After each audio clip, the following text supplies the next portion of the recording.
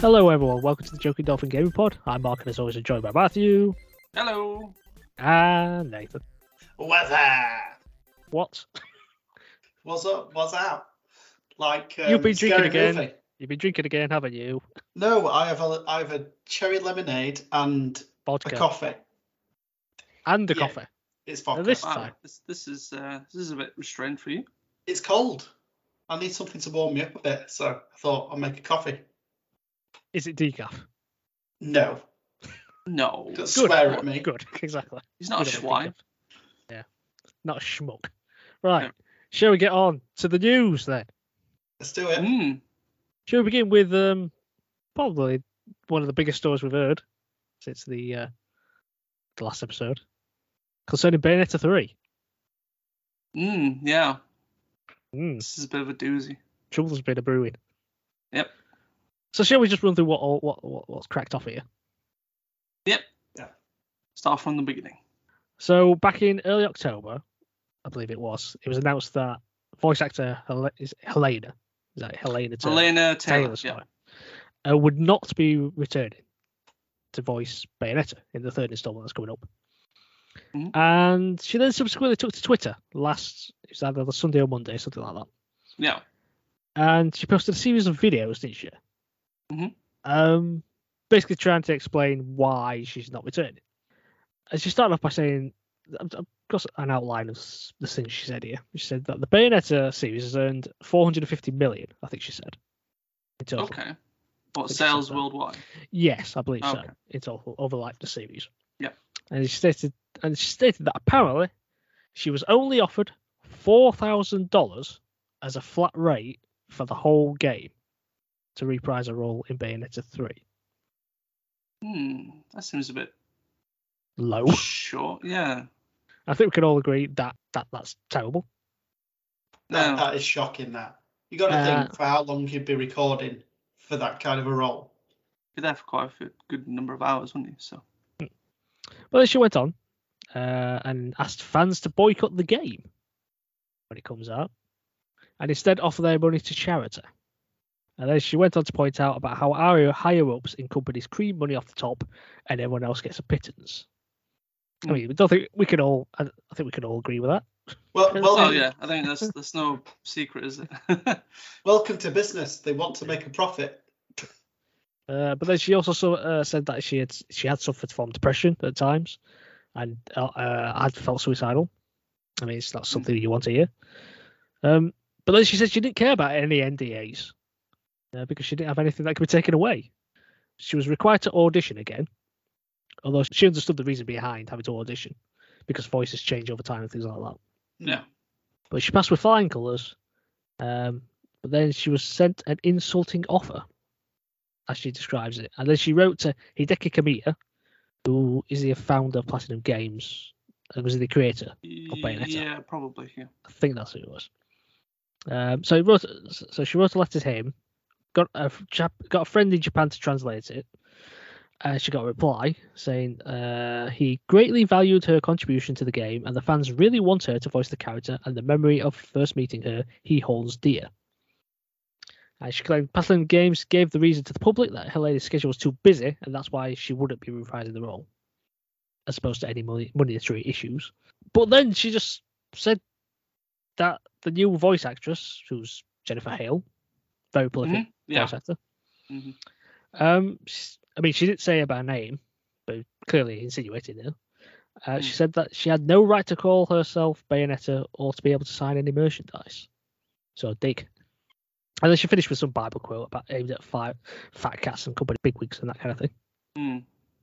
So then everyone was just like on her side, weren't they? Saying, "Oh, this is deplorable. This is awful. You can't offer 4,000."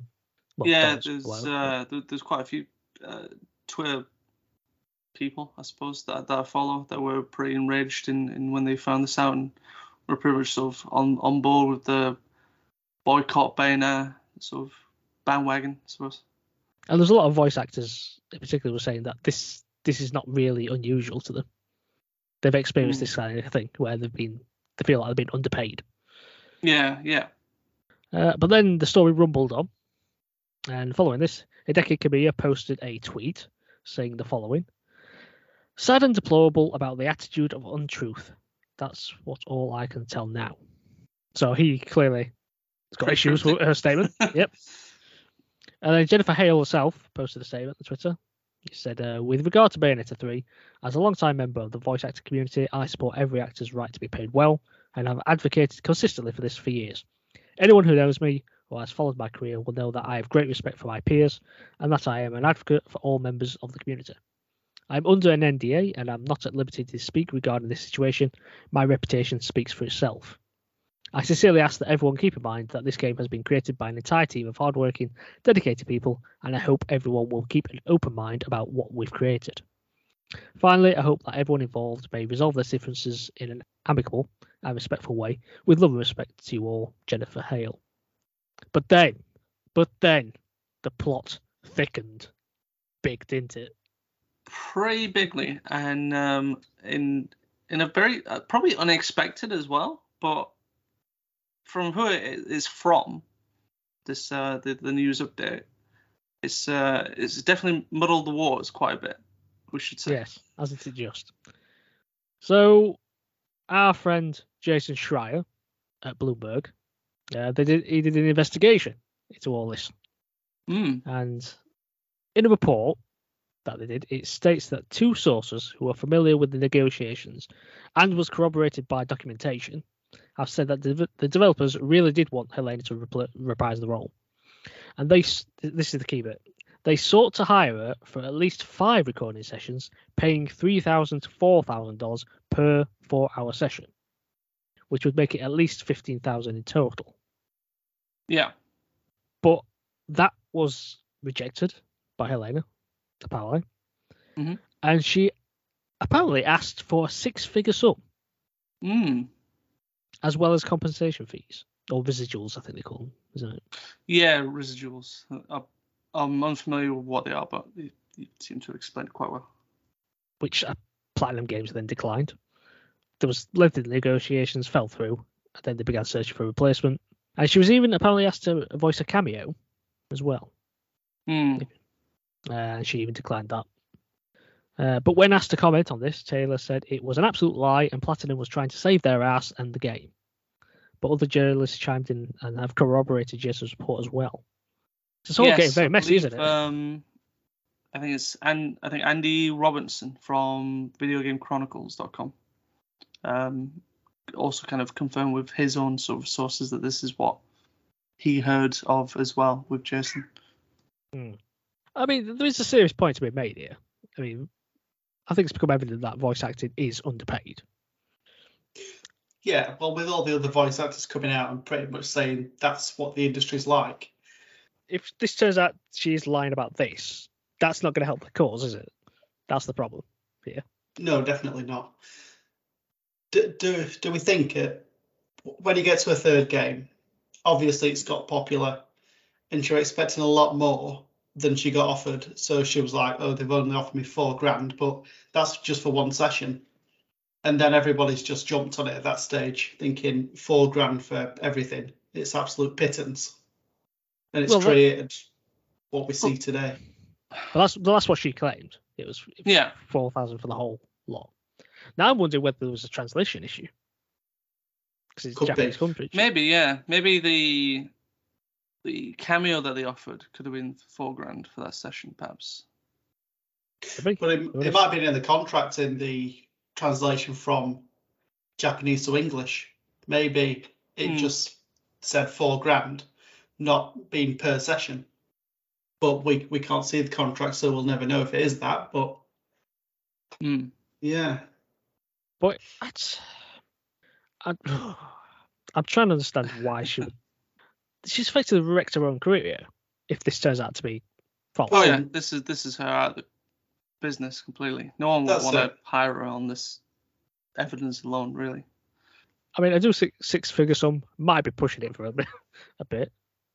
And residuals, because she'd have had a bit of money for each sale of each game then as well. Yeah. It's a unique exchange. I think the thing for me that probably goes against Helena a little bit is that they've gone ahead and hired someone who I think is kind of in the industry a little bit more, I suppose. What would the word be? Recognizable? It's probably not. It's probably the most incorrect word that I've probably used at this point. But like, for someone of Jennifer Hale's stature in the industry and like all the, roles that she's done and the excellent work that she's done, you would think someone like her would probably be hired at a slightly higher rate. I think she's a part of a union, I think, as well, which I think sort of goes towards her case that she'd have to be offered at least an X amount for being a union member, and then she might get a bit more for just who she is and stuff. Whereas like I think for Helena, I think the only thing she's really credited for is Bayonetta, I think. Pretty much. Because I think. Sorry, go on. No, sorry. I was just gonna say I can understand why she'd want more money for it, though. I don't understand it. Maybe she's certainly pushed too hard. But I can't think of many voice actors who would end up getting six figures unless they were like a celebrity or something like that. Well, that's the thing. I think maybe she just pushed it a bit too far. Yeah. I saw there was some like comparisons going around like, oh, Chris Pratt's doing Mario and I bet he's getting like blah blah blah, and why can't Helena have this much and stuff? It's like, but that's a full feature film. But there'd be so many sessions they would do, wouldn't they? Like it'd be somewhat comparable to what she's done for a game. Almost. Is there going to be 2 hours of dialogue? Probably. I mean, she's in there for at least 20 hours, so depends on how much they get recorded and stuff.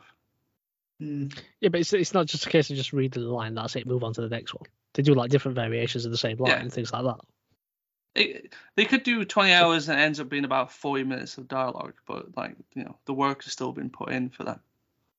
But yeah, I agree with that. Yeah, the amount of work that goes into it is very similar and comparable. Yeah, I think. But with like Chris Pratt, if we're using that as an example, you're paying for the name, aren't you? But that's it, and I know he has done a few voice and stuff here and there, but I don't know if you would class him as like a professional voice actor. That's not his forte. He's meant to be like a full-fledged actor. So, but what the story should really highlight properly is that voice actors just don't get paid properly in the industry. And it's a shame that this potential lie might overshadow that.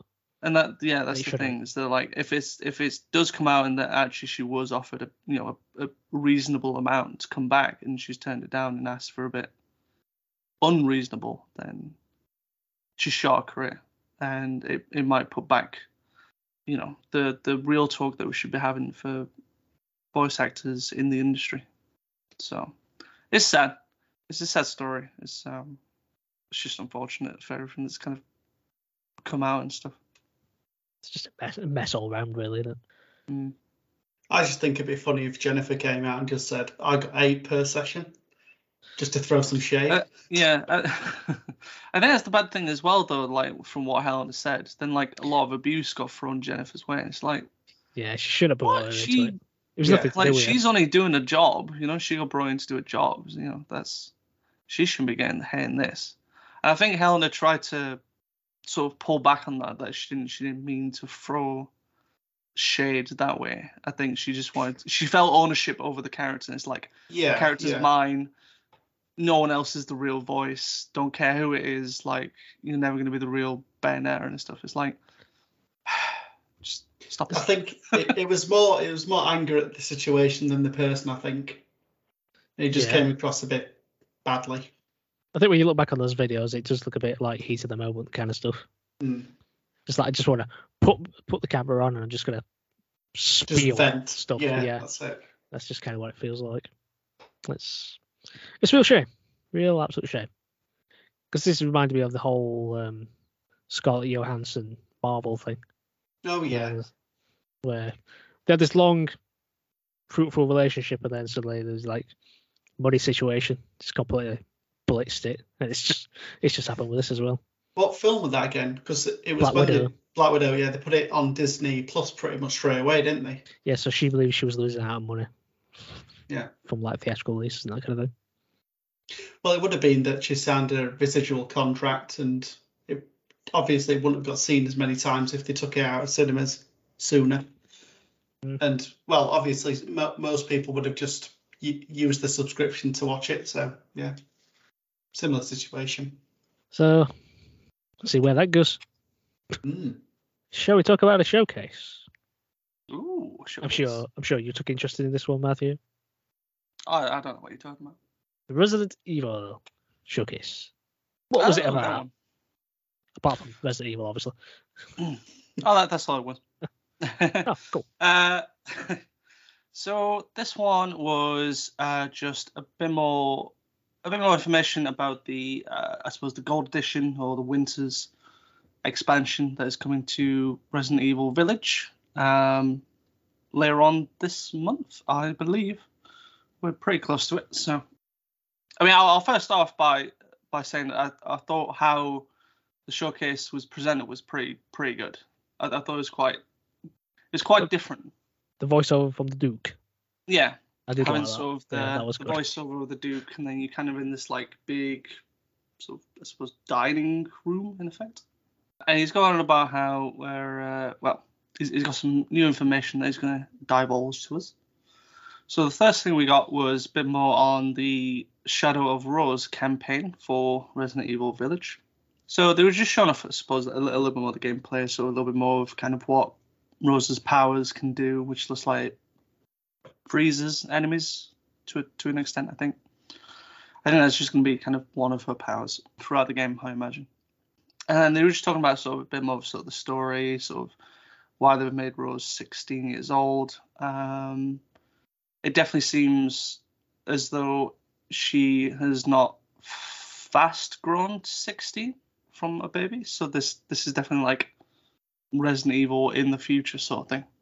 But she wants some answers about, I'm assuming, her family history. So she ends up going back to the village, just looking around, see what's really happening with her and the family and stuff. And then I think there at one point they showed a little bit of sort of a cutscene where she's shrunk down to like a doll size, and she's been essentially like surrounded by these giant freaky porcelain dolls and stuff. That definitely harkens back to some things that happens in Village, which I'll not spoil too much about. But no, I'm quite looking forward to the little extra DLC they're going to have for the campaign. Finish off the Winter's story. Do we know how long that's supposed to be? I don't think they've given a definitive answer. If I was to hazard a guess, I would think around the 3-4 hour mark, I'd imagine. So they mentioned it's not just going to be Castle Dimitrescu that she'll be exploring. There'll be more of like the village side of it, but how much will be open for her to explore, I'm not sure. I don't think it'll be as explorable as the main game was, but certainly at least some parts of it will be. Then we got a little bit more information about the Mercenaries mode, so the additional content they're adding to there with the new characters. They mentioned they've made some tweaks to the mode now. So originally, when you play Mercenaries, you would go through sort of a set level that's based off in the campaign. You hunt around for enemies, and you try and complete it in the quickest time possible, basically. But a lot of it would be you're essentially looking around the level for enemies sometimes. And I remember playing a level or two where it was a bit frustrating trying to remember where I'd been and like what enemies I'd kill and like where else I need to look, which is definitely a time waster. So they made a tweak this time around where now enemies essentially start coming for you instead. So you're not having to sort of wait around for like minutes wondering where you've been and where they are and stuff. They'll come to you now, which is definitely going to add a good amount of time shaved off on the leaderboards, I can imagine, if they keep it like that. I think we also got a new look at the third-person mode. So essentially, in addition to the main campaign, you can now play in third person. And they've talked about how they've had to make animation and stuff feel correct for what they are, what they sort of were originally, and how they could translate over to third person. They did make an interesting note that they believed making this mode would make the game less scary. I can sort of see what they might be saying. It's Yeah, slightly 'cause- less immersive. I think that was it. I think that there was a lot of critique about Resident Evil 7 being first person only, and I think it scared quite a few of the core Resident Evil fans away from it. So I think bringing this in is meant to be sort of a way of some kind of bringing them back, experience the game differently, but maybe in the way that you kind of want to experience it, which, I mean, fair enough. I imagine a lot of work would have to gone into that to make sort of both modes work in effect and not lose the core experience of it. So that was cool. They also said there's going to be a new demo coming out for Village, where you can experience playing the game in first or third person, which is pretty cool. It'll last 60 minutes, the whole demo, and I believe it is already out now. So for those that did want to give it a try, and maybe first person wasn't your thing, now here's third person. See how you think of it. I do like the little detail as well in third person where they've managed to try and keep it so that Ethan's face is always kind of out of view from the camera. He kind of looks like, away, doesn't he? When you try and turn around it, he starts like looking away, and then like. Is there a reason why that exists? You don't have to go into it plot-wise, but is there a reason why that is a thing? I think when they created the character of 7, they wanted to make it feel like it was your experience. You felt what was happening in the game, and I think they wanted to sort of keep that within Village, even though it's kind of obvious Ethan must have some sort of face. But I don't know. I feel like it's like one of those quirky Japanese humor things. It's like you'll never see Ethan's face, wherever. Like, you can imagine trying to like quick move the camera. You just like somehow just like snaps his neck around so you can't. Yeah. It's like nope. Goes looking behind on you. Yeah. We finally, after about what feels like years since we've last seen this, we got a new look at Reverse, the sort of, I suppose, multiplayer. This looked different from how I remember it. Have they changed it? It is different, yes. So when they first announced it, it had very much kind of like almost like a comic book filter to it. There was like, you got like scan lines and little dots and stuff that filled in the shadows and stuff. Now they've just gone, well, we've probably had the feedback that it didn't look good, so we'll just keep it looking like how Village looks. Which I think graphically looks better, I think. For me, who doesn't know anything about this, what is it? Because to me, it looked a bit like Resident Evil meets Call of Duty. Well, like the weapon loadouts and the music in the background trying to hype it up and stuff. It was fairly strange. Sort of. So it was originally touted as being like I think it was like a 6 or 8 person free-for-all game where you played as a what they call survivor, which is just a character that was within the game, and you essentially shoot each other and get kills, and the person who got the most kills won. But there was a twist where you could collect these like bioweapon vials, where if you ever got killed, you would actually transform into sort of a Resident Evil monster and sort of carry on with that life in effect. But like the more vials that you had on you, the more powerful the creature you would turn into if you died. So this was essentially just showing off, I suppose, more of that. I don't think they've added anything to it there. I know they've got the village map in there, but they did release a roadmap of sorts of what they want in the game. So I think it was something like, I don't think they've given a date on them, but they've got like about 4 updates where it's like, I think the first one's like, we're going to release 1 survivor, 1 creature, 1 map, new weapons, blah, blah, blah. Next one, new survivor, new map, blah, blah, blah, stuff like that. They've got like 4 different upgrades that they want to do. I don't know if there's going to be more after that. But that will be out pretty much at the same time as the Gold Edition. So cool. Finally give that a go. Did interestingly notice they have 2 versions of Chris Redfield in there though. That might be funny to Resident Evil fans. There's essentially the one that's in Village, and then they've still got the not Chris Redfield from Resident Evil 7 in there, which is a bit. It's like, okay, you got 2 different base models for Chris now. Interesting. Oh, they also announced there's a early access for it as well. I believe, which is going to start on the 24th of October and ends on the 26th for those who purchased Village and the Gold Edition.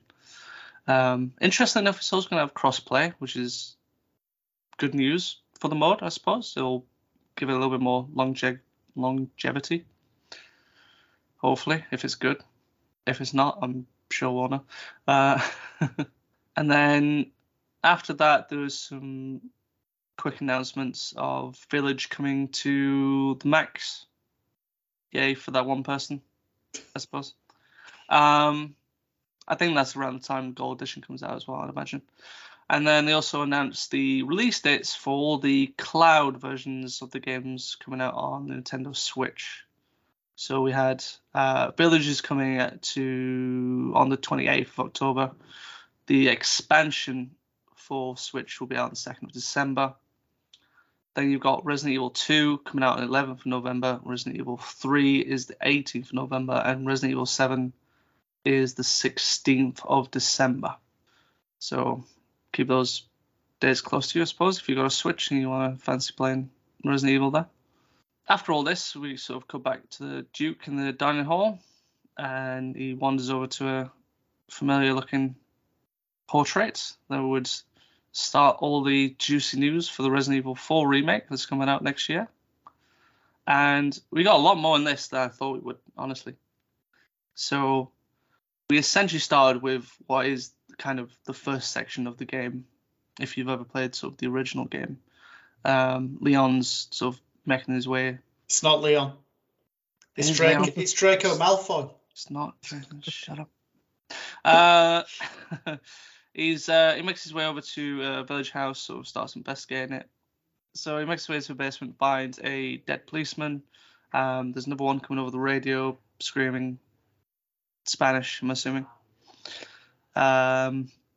Then Leon ends up getting ambushed by one of the ganados, the villagers that's in there. We start seeing some interesting mechanics here where he kind of gets grabbed and you've got sort of prompts, kind of like in the original, where you have to sort of button mash to get him off you so he doesn't end up losing too much health. Kicks him off, gives him another couple of bullets, gets grabbed again, and then we sort of blank back upstairs, where we see one of the game's new mechanics being introduced to the remake, where Leon can now sort of crouch around and be kind of a little stealthy. I'd definitely be interested to see how that gets incorporated into the game. Maybe you can sort of do some stealth kills. That'd be interesting. So he sneaks past a couple of villagers, finds some information about President's Door, who he's sort of there to rescue. Tells Hunnigan, who's his contact, about this, and then says yes to sort of come back later because he's been found by the Ganados, smashes through a window, and then he ends up back. And then it moves on to him going towards sort of the main village, where he uses his binoculars at one point, finds the other, I suppose, dead police officer at this point, getting burnt at the stake. And then whole hell breaks loose where he gets fined by the villagers. And this is like one of the big set pieces in the original game as well. You're just in like survival mode, basically trying to dodge all these villagers and whatnot, trying to survive, basically. I like how he uses the cow. Yes. I think there's a big thing that I saw on Twitter that people was really happy about. Not that the cow got set on fire, which is kind of terrible. It's something that you could do in the original game as well. But that he quips afterwards as well, where he's like, he says something to like bill him the repairs later. And it's like, oh, we're getting like an original take on Leon, but still keeps his kind of quippy self that he is in the original game. Because the original game, he's like one-liners for days. And I think a lot of people kind of worried that they would go too far of like being grounded and realistic and not take like that comedy approach to it. But it sounds like they will be, which is good. So he's fighting off all these Ganados, barricades himself into one house where a well-known Ganado villager who's called Dr. Salvador in his mask and his chainsaw starts slicing through. He escapes upstairs, gets out. It's just sort of like a set piece of like seeing everything that can happen in this one part, really, where you can also see when you get grabbed, you can also use your knife as well, so get out of the grab stuff. And it looks like the knife has a durability to it as well, which is cool. You got to see some shotgun stuff. And then by the end, I started to notice they seem to have improved the AI for the Ganados as well, because they seem to do a lot of team stuff. Like there's quite a few times where Leon was getting grabbed and they would sort of shuffle him into the view of the chainsaw guy, and it's like, oh, they're kind of working together. That's kind of cool. Quite a few times that happens with no luck for the chainsaw guy. Leon got grabbed one more time, and the chainsaw guy starts chopping some of the wood platforming down. So he seemed to add a little bit to that as well, where they block pathways and stuff for Leon, which is cool. Leon essentially escapes, stabs the guy at the bottom, and then from what I've heard is the campiest part of the trailer, and something people were very happy of seeing. Leon ends up blocking the chainsaw with his knife, which, okay. Gave me Metal Gear Rising vibes on that. If you played the game, you'll know. So, but yeah, and then that essentially ended there. And then we just got some more little tidbits of information, sort of showing off the inventory system that they brought back from the original Resident Evil, where you've got like a attaché case where you can organize your case, I suppose, with all the items that you've gotten and stuff on like a grid format. They've brought in the crafting stuff from the previous Resident Evils as well, the more recent ones. So there's that crafting system there now. Also showing that they brought the yellow herbs back, which helps permanently increase your health bar, which is good.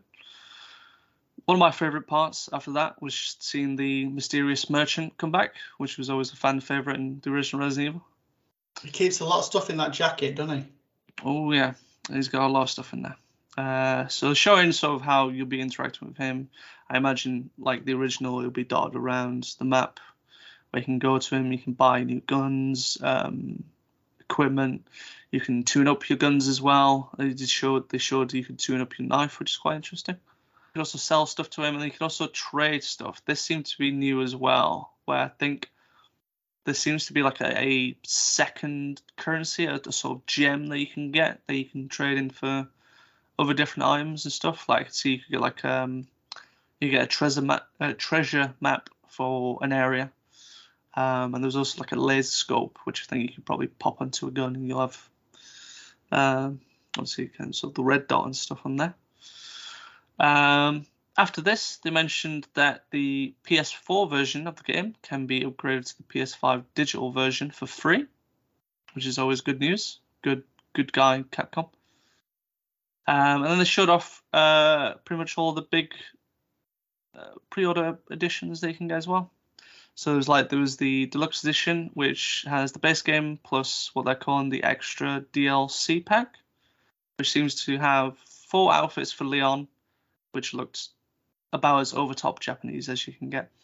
There's 2 for Ashley that they didn't show off. They were blanked out.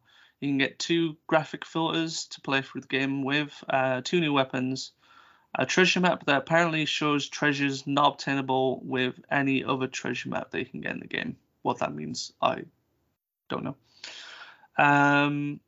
Some sort of sunglasses. Not sure you would use for that. And then something they called a soundtrack swap. So if that's something that I think is what it is something similar they did with Resident Evil 2 Remake, where you can swap the soundtrack out for the original game soundtrack, which would be pretty cool. It's actually quite fun playing Resident Evil 2 Remake and like the original soundtrack and seeing where all like the different music and stuff there that you could fit in, goes and stuff. After that, we got to see the big collector's edition, which pretty much contained everything that has the deluxe, and also a steelbook, digital soundtrack, a Leon statue, an art book, and a poster, all within this kind of specialized box thing, which I've already heard is sold out thanks to scalpers. So shocking. Yeah, I was looking this morning to see how much it is, and I was like, no, it's not available. Oh, okay, yeah, sure. How much is it? I don't know. I saw someone was trying to sell the Japanese version for £300 on eBay.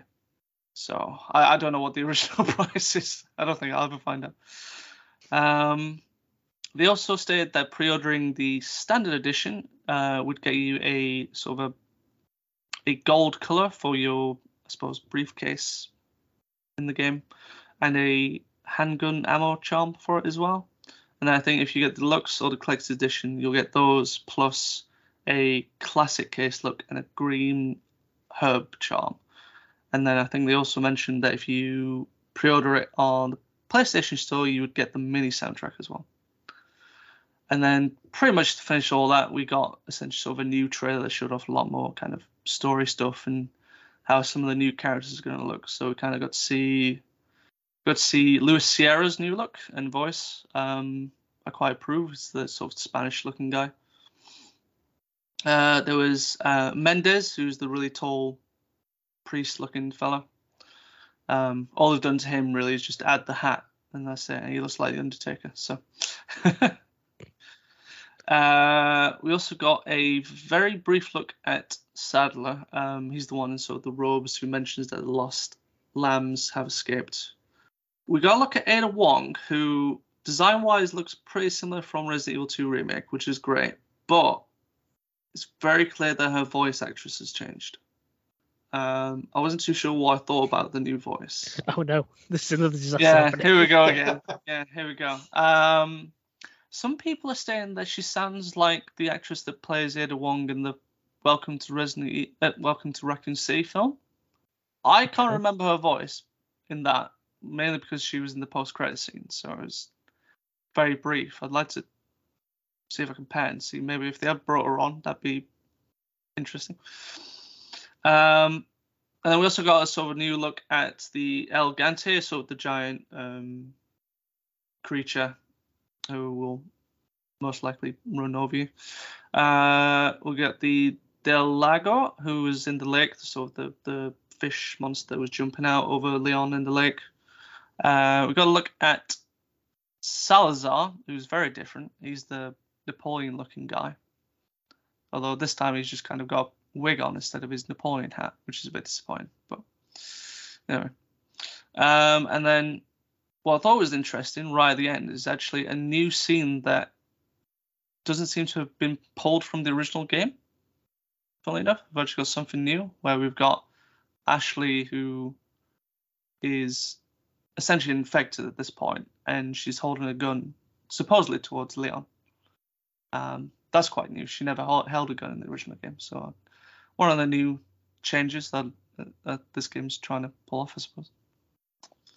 So yeah, and then to remind everyone, it's coming out on the 24th of March next year, which I've marked on my calendar. Yeah, that was pretty much everything at the Resident Evil showcase. But that wasn't the only scary game showcase, was it? No, one we've not seen for quite some time. Yeah, we got a Silent Hill transmission, what they called it. Now, I've never played a Silent Hill game, apart from a demo of, I think it's the fourth one, The Room. Yes, that's the only one that I've played. I didn't play it for that long, so. Right. Okay. But they've announced that they're remaking Silent Hill 2, which a lot of people seem to be saying is the best one. I think we kind of heard this information before, that Silent Hill was in the works, wasn't it? And Bloober Team was involved. Yeah. And that's been confirmed. It's been going around for a while, and now they finally confirmed it. So. Although I've accidentally put in my notes Bloomberg Team. So. Bloomberg. So Jason's working on it. Yeah, Jason's doing it. But it will be a PS5 console exclusive.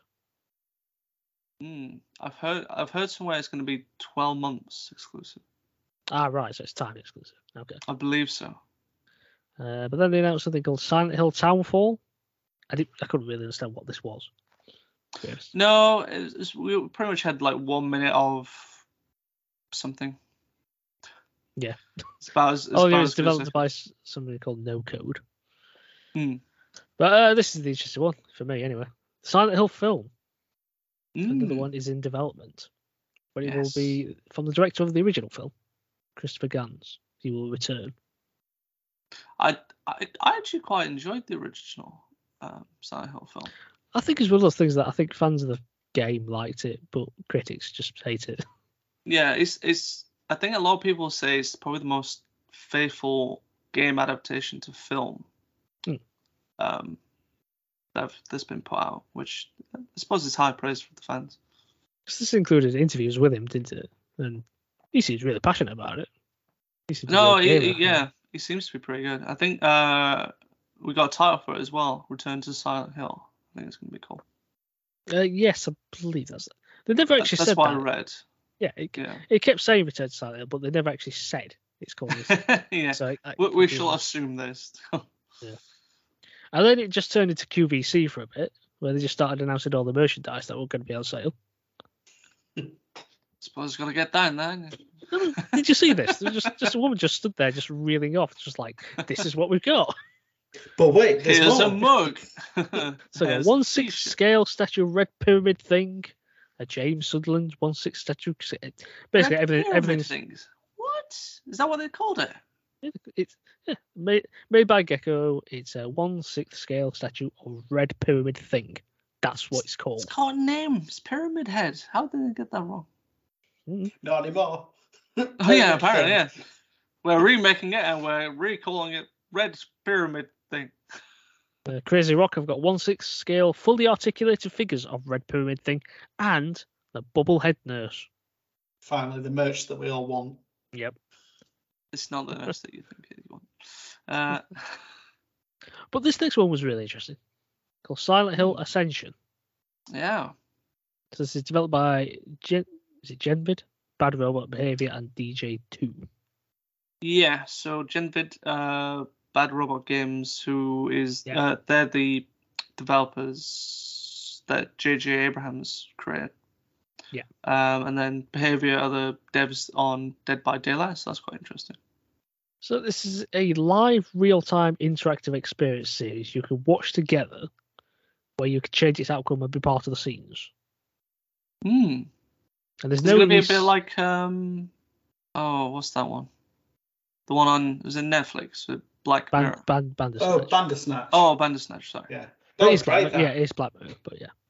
Yeah, it's Black Mirror is like the main title, and then Bandersnatch was the But there's no reset, and actions can have life or death consequences.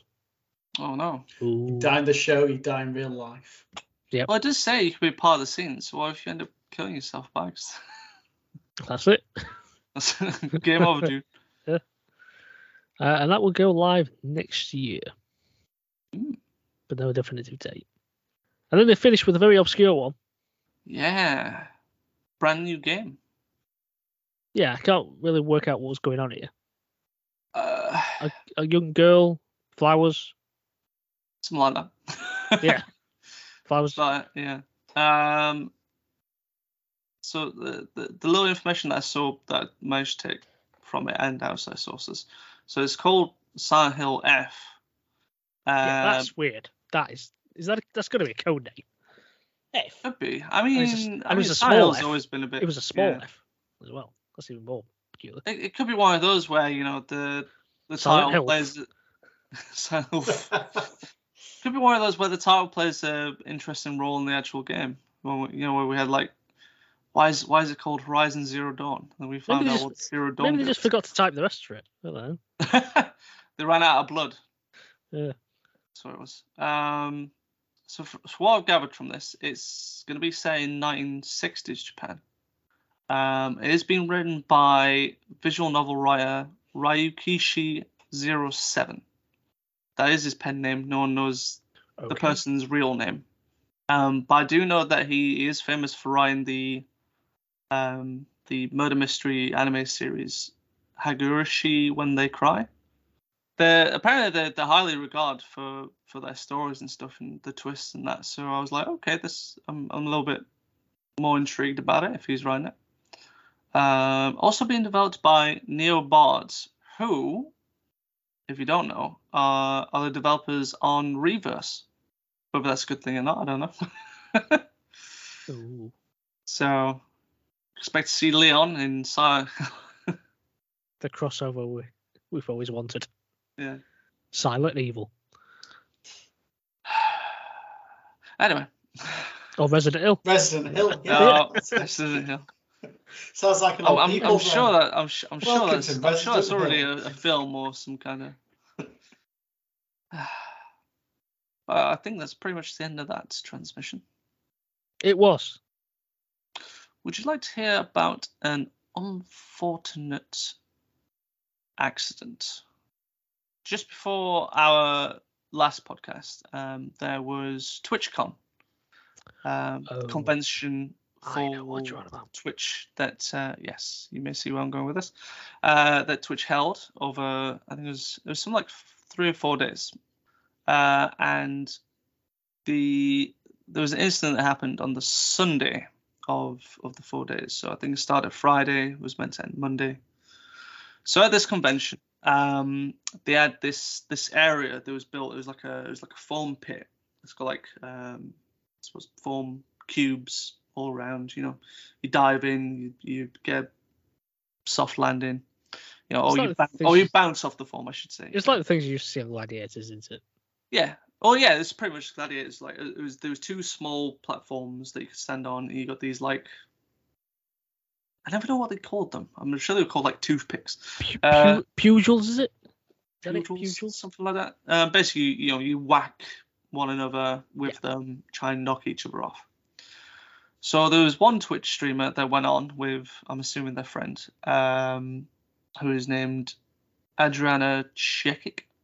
I'll probably butcher the last name like I'd butcher a lot of names, so I'll just stick to Adriana. She was kind of, I suppose, fighting with a friend, knocked her off. She claimed victory and decided to do a sort of jumping splits into the foam pit. So she did a splits, pretty impressive. Landed bottom first, and not straight away, but over a very quick amount of few seconds, she was in very visual pain. To the point where she kind of had to, she kind of turned over onto kind of her belly, I suppose, and was very much in a lot of pain. She could barely move. To at which point the announcer who was sort of doing the thing apparently said she was fine. She was not fine. I don't think the announcers knew what was going on, to be honest. No, I don't think they realised sort of the severity of the injury. As Adriana was taken to I think local hospital, and was found that she had broken her back in 2 separate places, thanks to her landing. And substantially, it was found that the actual pit itself was not deep enough at all for this event, basically. There was also quite a few other people came through on Twitter saying sort of their injuries as well. Like someone, I think, got like a strained ankle. I think. Yeah, one that got like a knee as well. She did something to a knee.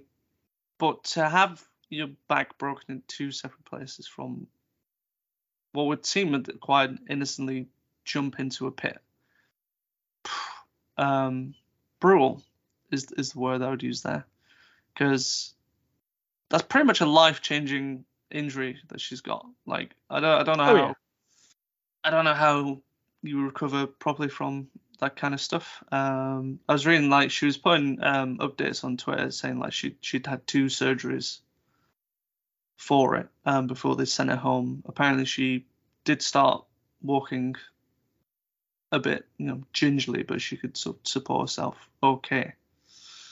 But the amount of pain that she must have gone through, like I can't imagine that kind of stuff. I don't know what's actually happening further on. Like, is whoever organized apparently before this event or the convention, they had to sign a waiver about any self-sustained injuries are not their fault. But I'd be like, forget that. That should have been checked. That should have been checked for safety reasons. And if it wasn't deep enough, then they shouldn't have had it. Waivers don't protect from negligence, though. I think that's the case here. There seems to be, isn't it? Like, if she really wanted to take them for as much as she wanted, I'd highly encourage it, because such a terrible incident happened. Could have been easily avoided with proper. It is terrible. And I hope she recovers quickly, but is some of the onus not on her for jumping into a pit in that fashion to cause that injury? No, because that's particularly what those pits are designed for. Well, to jump off and do the splits. No, but seriously, you haven't seen what the pit looked like. There was like barely any foam in it, and it should be like 4 foam worth. At least like 4 foot. Basically, she just went through like 1 layer of foam and hit solid floor. Yeah, I consider it like when you're on that platform, if you get hit off, you're going to be falling yourself anyway. So that's going to be. I mean, there was other people that got. It's not that high, is it? It's not the podium. No, it's pretty much like Gladiator, like you were saying. It's probably a foot or two, isn't it? Like, it's not a long fall, really, but like for other people to come away with it and getting like sprained knees and stuff, like. I mean, we're fortunate no one landed head first in there. This is it. If you got knocked off there, you could end up going head first. You never know. Depends how you got knocked off, really. But there's a lot of people saying. I think there was even one person saying like they hurt their back pretty bad because of how they fell, but not to the extent obviously that Adriana. Yeah. I mean, I can sort of see the argument of like, well, why did you do that in the first place? But it should have been designed to soften that blow. It is designed to withstand that sort of thing. Yeah, they're supposed to be. You would think. It was just negligence on their part. So. Whoever the pit owners are, anyway. Yeah, just a bad news all around, really. Yes, terrible accident. Anyway, have we got any more news? Can we get anything a bit lighter, perhaps? Not you, Nathan. Yeah. So, quite recently we had some news come out about The Sims 4 going free for everybody. Well, you say free. Well, it's not though, is it? The base game is free. Yeah, what's in the base game? Pretty much nothing. You can make a house. You got a few bits of clay. 4 walls, a roof. That's it. What more do you need? Anyway, so during this year's Behind the Sims Summit event, love that name. So Maxis and EA had a few important announcements to make. And the 2 big ones that came away is that 1, they are working on the next generation version of Sims. So that's in development right now. And 2, The Sims 4 is going free to play. So it's going to be available on the following platforms. So it's going to be free on PC via the EA app or Origin. It's going to be free on Mac via Origin, free on Steam, PS5, PS4, Xbox Series X and S, Xbox One, and Stadia. No, I'm only joking. So, yeah, if you want to give the base game a go, if you've not played Sims for a while, you can install it. Obviously, it's just the base game, so as Mark said, the quantity of content may be lacking, but if so, you can buy an expansion. Or 42, or how many exist? How many expansions are there? A lot. I remember the Sims 2 expansions. They were just an absolute crap ton of those. There must have been at least 30 or 40 of them. I can remember once I bought Sims 2 Nightlife on its own, not knowing that I needed the base game to expand it. So I paid 30 quid and to get it for my sister's birthday for her. And she couldn't even play it. I felt terrible because I saved all my paper out money for weeks to get it for her birthday because I were only on £9 a week at the time. So that was nearly 4 weeks of my wages. And she couldn't even buy it. So what ended up happening was my mum gave me the money to buy the base game for her afterwards. So. Well, it was very honourable. say that. Yeah, I tried. You tried, yeah. Try. But yeah. Anyway, nowadays you don't have to live through that heartache because it's free. I think it's good. Because you think of all these people that maybe have not played Sims for years, they can download it, give it a go, and if they do get invested into it, buy some expansions and just have fun with it. Well, that's the point, isn't it? It's to lure them into buying the expansions. That's the whole point. Of course It's it all is. about the moolah. Yeah. Yeah. It's always been like that CD, with Sims, though. CD, if you ask me. No, it's not CD anymore. It's digital, mate. Hey, Terrible. Terrible. I liked it. Thanks, Mark. Do not encourage this man. I feel encouraged now. No. Does not need encouragement.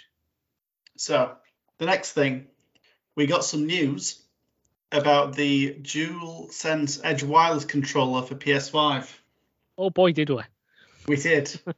So we got a global launch date and we got some prices. Need a deep breath before this one. So, it's going to be launching globally on the 26th of January. And in terms of the price, for the base unit, including tax, you're going to be looking at £209.99. Da, da, da. Yeah. Bargain. Oh, but that's not all. There's more, folks. So if you want some of the replaceable analog stick modules, they're going to be available at the paltry price of £19.99 each. So you're looking at 230 quid before you've even got started. I think I might be leaving this one. Those thumbsticks just like extra stuff. It's not like you would get them anyway with the base controller, but they're just like if you need to replace them. If you need different ones, then you would pay the $19.99. So they do come with thumbsticks. Okay. Yeah, there is a breakdown of what comes with it. So obviously you get the DualSense Edge wireless controller. You get a USB braided cable, 2 standard caps, 2 high dome caps, 2 low dome caps, 2 half dome back buttons, 2 lever back buttons, connector housing, and a carrying case. I do think the carrying case is quite nice. But is it £209? Yeah, exactly. But you can charge it inside the case. Ooh, nice feature. Almost made me want to pre-order. I think Nate will get one. I'm not going to give in. No. I'm going to wait until I can find it charity shop for $4.99. Just build your own. Yeah. Just glue just a there with hacksaw. Just glue. Sawing analog sticks off. Yep. There we go. Detachable. What is this compared to the latest Xbox Elite controller? Do we know? I'm not sure, to be honest. Has that just gone on Design Lab now, so you can make your own? It is as well, yeah. You can stylize your own Elite controller, which I think is pretty cool. And the case, you can have like a coloured Xbox logo on there. They're too expensive for what they are as well. But the thing is, these are supposed to be for like competitive play, aren't they? Yeah. Really. If you want that extra millisecond when you're playing Call of Duty. To be fair, I did end up getting one of the original Xbox Elite controllers. You know, the first one that came out. Was it worth it? I would say so. I got a good couple of years use out of it. It felt pretty good to play with. No, but I mean, is it worth getting compared to just having the original? Probably not. No. Okay. But for stuff like, I played a lot of Call of Duty, so it was pretty useful on there. I felt it was a bit of a difference when I was playing COD. To me, this just seems a bit like cheating. Well, it's not. Having fancy controllers. Well, it's the same inputs. It's just the speed that your hand can get to the inputs. And comfort. Some of the things on the back of on the back of the paddles. I think it's cheating. Don't like it. So basically, it's just wrong. Yes. So is it wrong with the base controller? Is it wrong for someone to feel comfort with the controller that they used to game? Yes. Yes. It's got to be horrible. Everyone's got to use NES controllers and it'd be non-ergonomic, so it hurts their hands. Yeah, exactly. Everyone's good. Everyone go back to the PS3 controllers. Oh God. Not. Yeah, I really wish we'd seen that banana controller.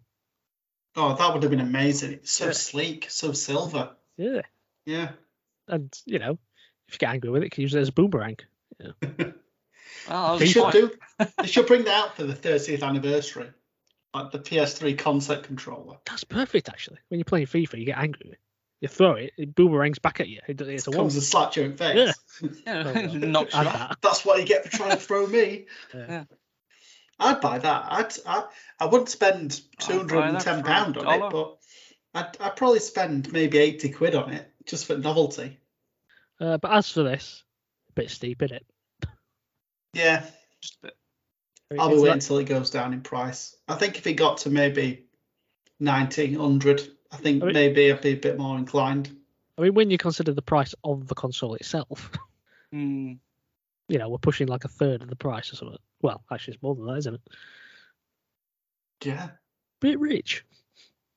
It's about 40% of the console price, isn't it? Yeah. Silly money. Silly money, I tell you. All they need to do for me to buy it is to say, you'll be better at FIFA. And I'll be like, yes, take my money. Hell no. Since we mentioned Call of Duty, shall we speak about the very random leak about who might be coming to Modern Warfare 2? Oh, yeah, okay, yeah, that's triggered some. So according to a leak by @TheGhostOfHope on Twitter, and seemingly corroborated by Tom Henderson, Modern Warfare 2 will have some major collaborations, and one particularly interesting one is that apparently footballers Messi, Neymar, and Pogba will be released. Pogba will be released as operators. And now, when I first heard of this, I thought this is ridiculous, and then I remembered they could put Snoop Dogg in Vanguard, so I should have been shocked, to be honest. I mean, they've had all sorts. I mean, we've had Rambo in there. Yeah, that's true. Terminator's been in there. Godzilla and Kong.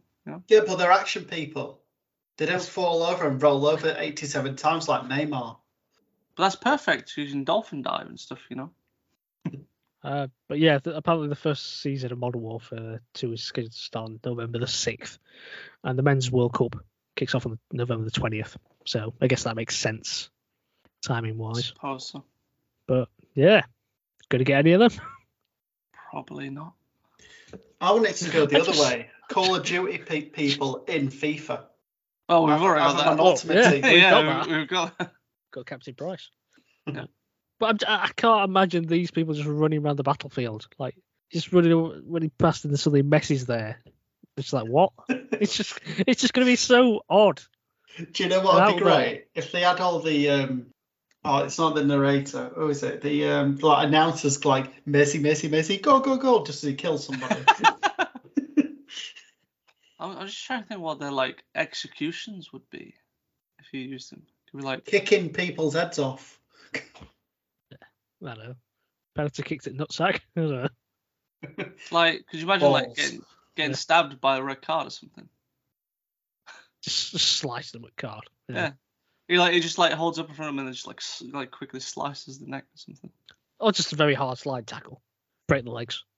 Oh, in Neymar's instance, he falls over the other guy, starts rolling around, but then somehow drops a grenade by the guy as well, and it just blows up. How very odd, though. Bringing it around to a bit of a interesting talking point that's come out from a game that's recently released, Gotham Knights. I don't know if you guys saw this, but it was revealed kind of. It might have been a few days ago, might have been just like a week before it released, that through a Discord chat with the executive producer Fleur Marty, I'm sure I've butchered that name as well. Apparently through a Discord chat, he explained that the game on consoles, as it is, the PS5 and Xbox Series X and S, would not have a performance mode. And the game would be stuck at 30 frames per second, which brought through a conversation about what we expect from games this generation, I suppose, and what we thought about 30 against 60 frames per second.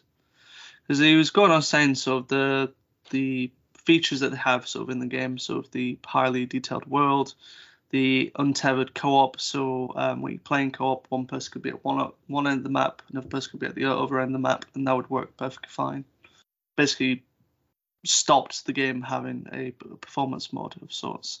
Even though on PC you can play in 60 frames per second. But it generated sort of conversation where people were basically saying anything action oriented or even just like games nowadays should be a minimum 60 frames per second. Nothing looks or plays well in 30.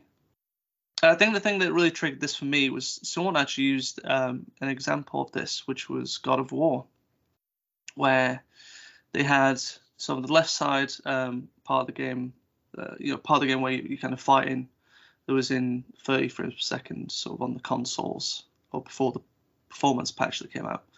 And then you had the same thing on the right side, I think coded on a PC at 60 frames per second.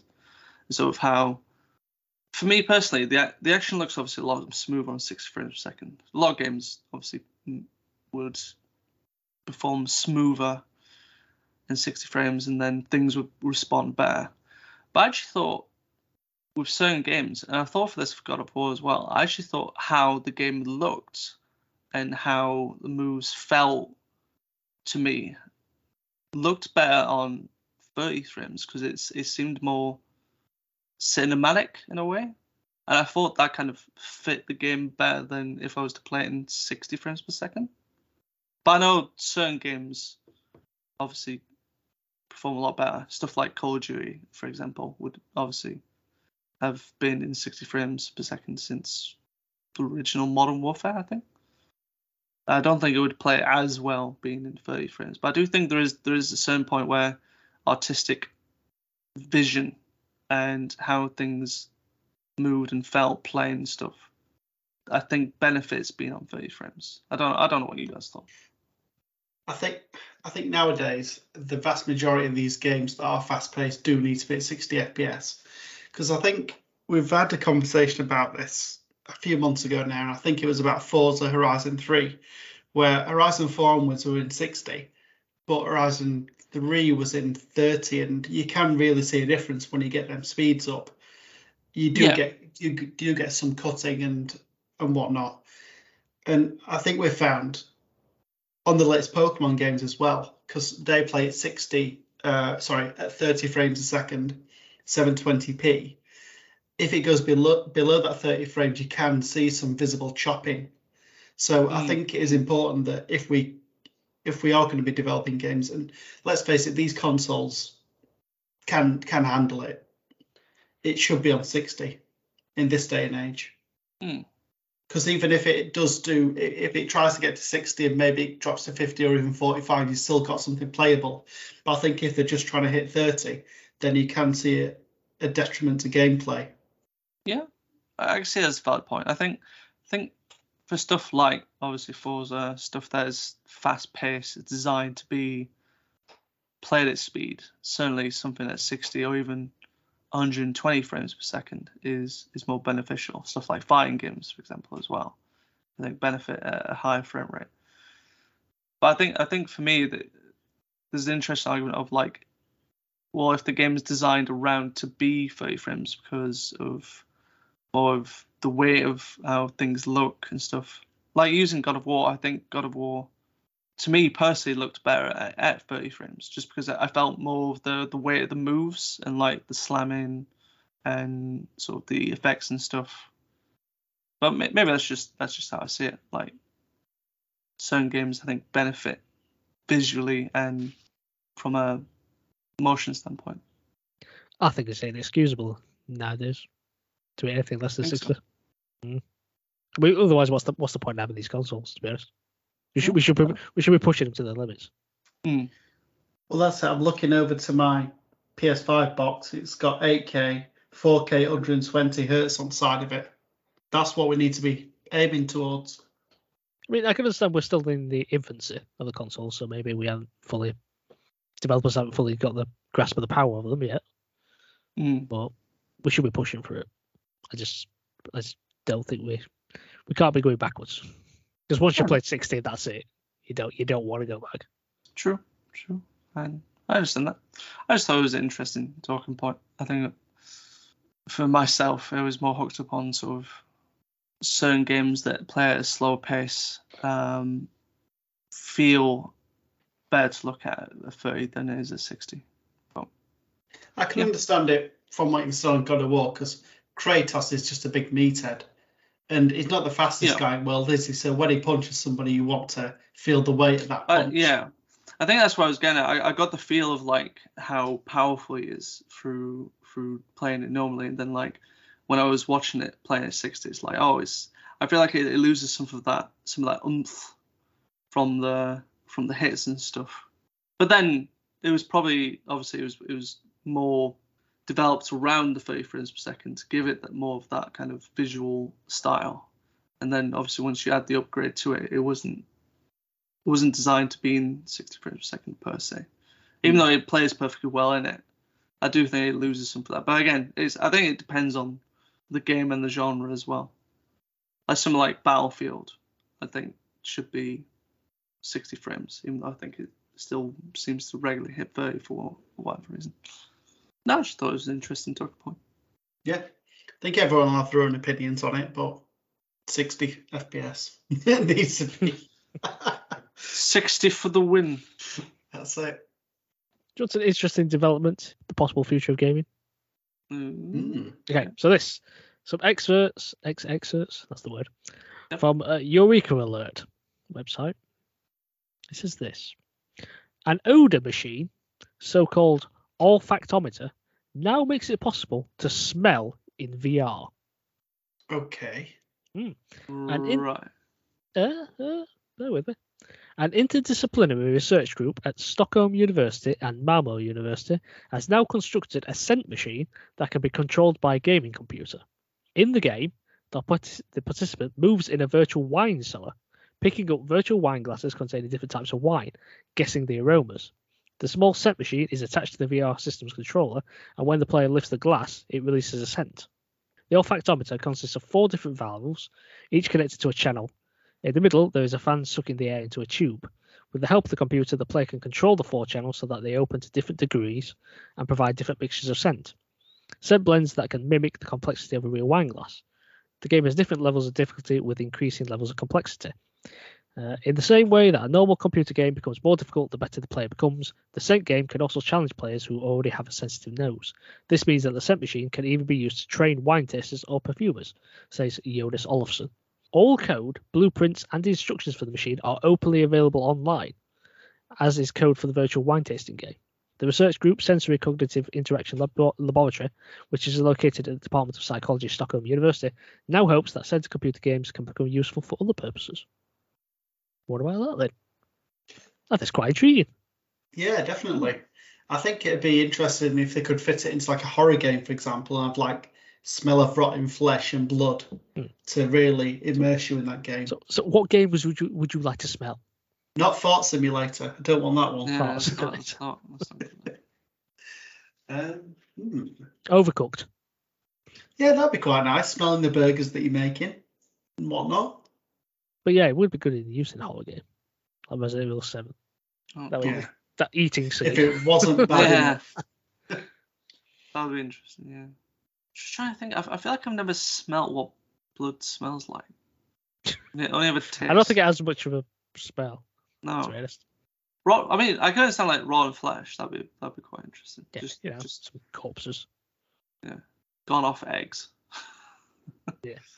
I do like the idea though of being able to like train wine tasters and stuff. How they could like smell the different wine and stuff. That'd be quite interesting. PS6, that's what we need. PSVR 3. That's Get it. the scent on it. Just a full face thing that goes over you. So you just look like Bane. I was born on the darkness. Do you know what would be good actually? Playing something like Wreckfest and smelling the petrol and stuff.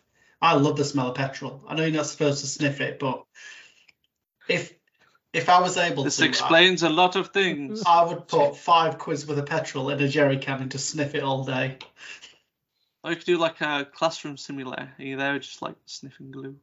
Yeah, that Tipex. Board wipes. It would be good actually Sharpies. for in-house flipper, Joe, the garden edition, smelling freshly cut grass and stuff. All the cleaning detergents. Flowers. Yeah, that'd be an interesting one. Bleach. I think it's bleach. Well, it could be bleach, yeah, when you're mopping floors and whatnot. Yeah. Possibilities are endless. That's it. This is it. The future of gaming is now. Yeah. Smell-o-vision. It'll be taste next, won't it? Each game in the package will have this like thing where you lick at certain times in the game. They tried to do that with cinemas though, didn't they? Something similar to that. Probably. So this is why they need to bring back manuals. Then you can do that sort of thing. Yeah, that's it. Page your level. The manual will just have an expiration date on the back of it. Yeah.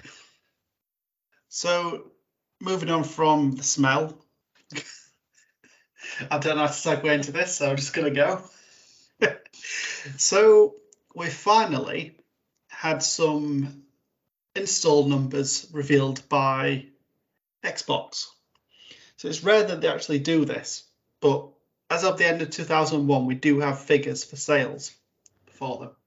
So this combines the Xbox One, Xbox Series S and X consoles.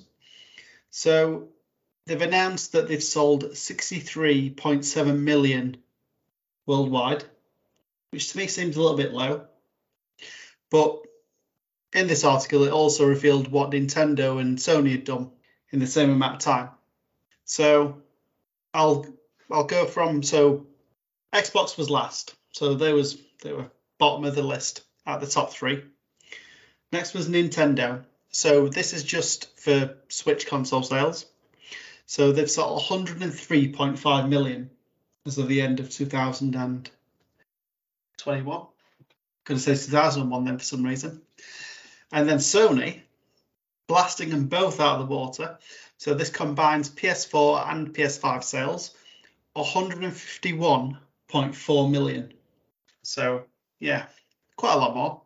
So this seems to come off the back of not the backlash, but the probing of certain countries into the Activision buyout that they did fairly recently, a few months ago. And a bit closer home, the UK government has also asked the public opinion as to how we feel about the acquisition. Now, there is a .gov website where you can put your opinion across. But on there's also the statement that was issued that sets out the scope of the inquiry. It outlines the initial theories on what might be adversely affecting competition, because that's what a lot of these governing bodies are talking about.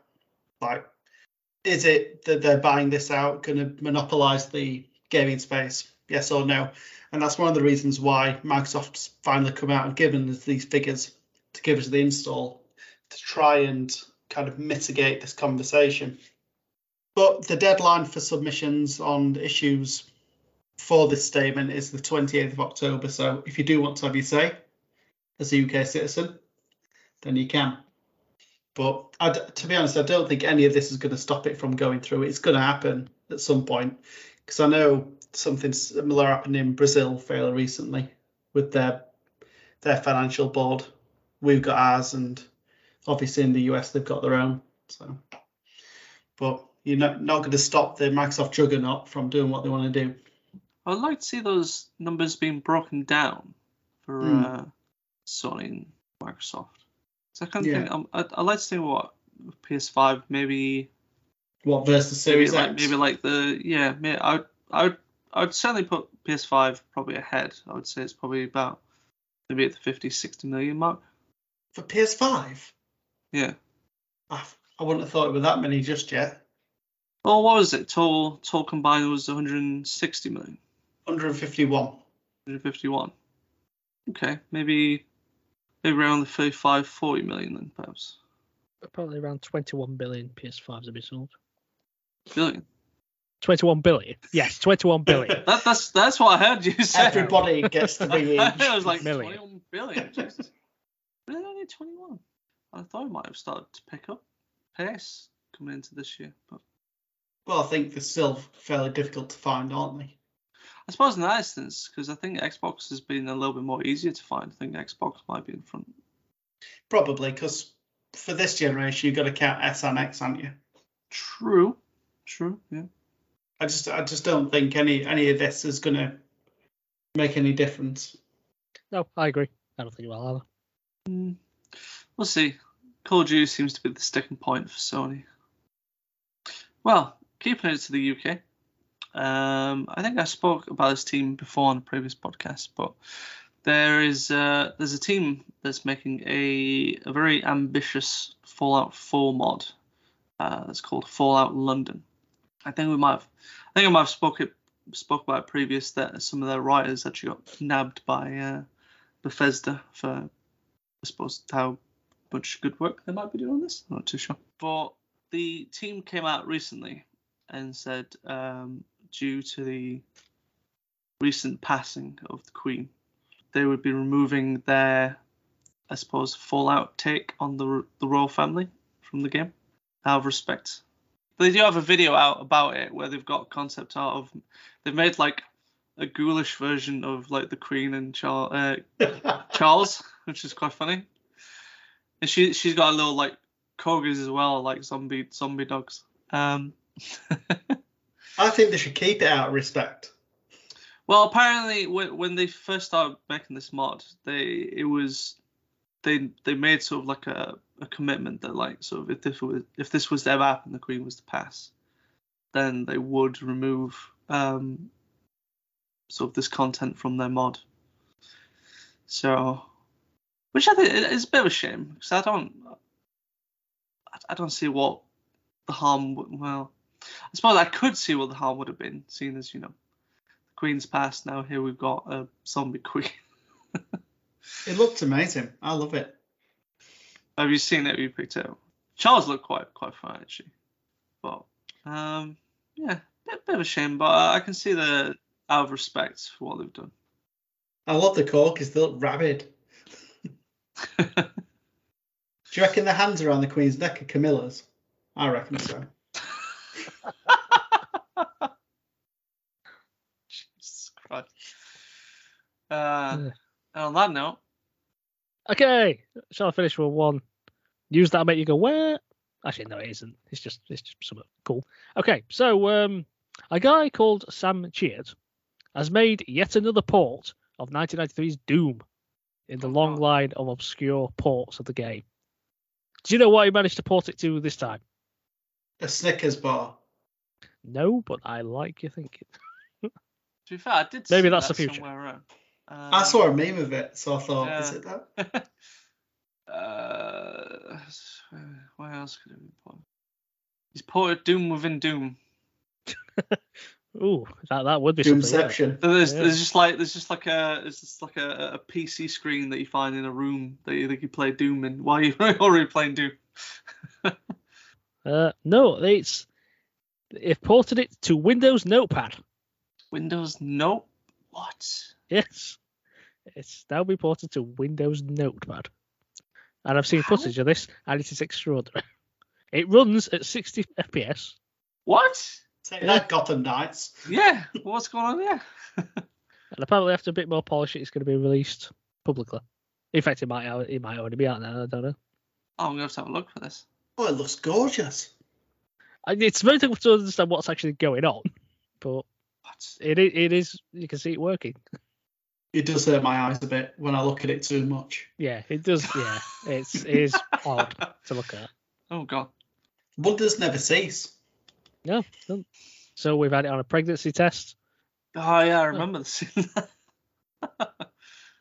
And I guess that's it for the news. Should we move on to what we're currently playing? Yes, sir. Shall I start? Yeah, go on, Mark. Do the honours. I'm probably not going to be able to talk a great deal about this because I've only recently just started it. But I finally started it, Nath. Forza Horizon 5. Oh, nice. Yeah. Are you enjoying it so far? I am, for the most part. So this is obviously set in Mexico. And I think you mentioned this, didn't you? Where it's got a pretty cool opening where you just like airdropped into the game environments. So you're just like thrown out an airplane, and then you'd land, and then you just got to do some driving and stuff, and then they do it over. There's like 4 or 5 of them in there. Yeah. So basically, you're getting a taster of different car types and things like that. I don't understand why they keep referring to you as superstar. Like you're supposed to be somebody amazing, and you've not actually done anything. Yeah, but I think they're bringing your character in from other Forza games where you've actually done stuff. Yeah, but I wasn't that big there. So. Oh, crap down. I've crapped down. Yeah. But I bought the fancy Ultimate Edition pack, what version, whatever it's called. I don't bloody know what it's So called. did you have about 100 wheel spins to do then? No, but I had like 43 cars. Oh, nice. Which is annoying because you have to go claim them individually. Yeah. So that takes a good hour or 2.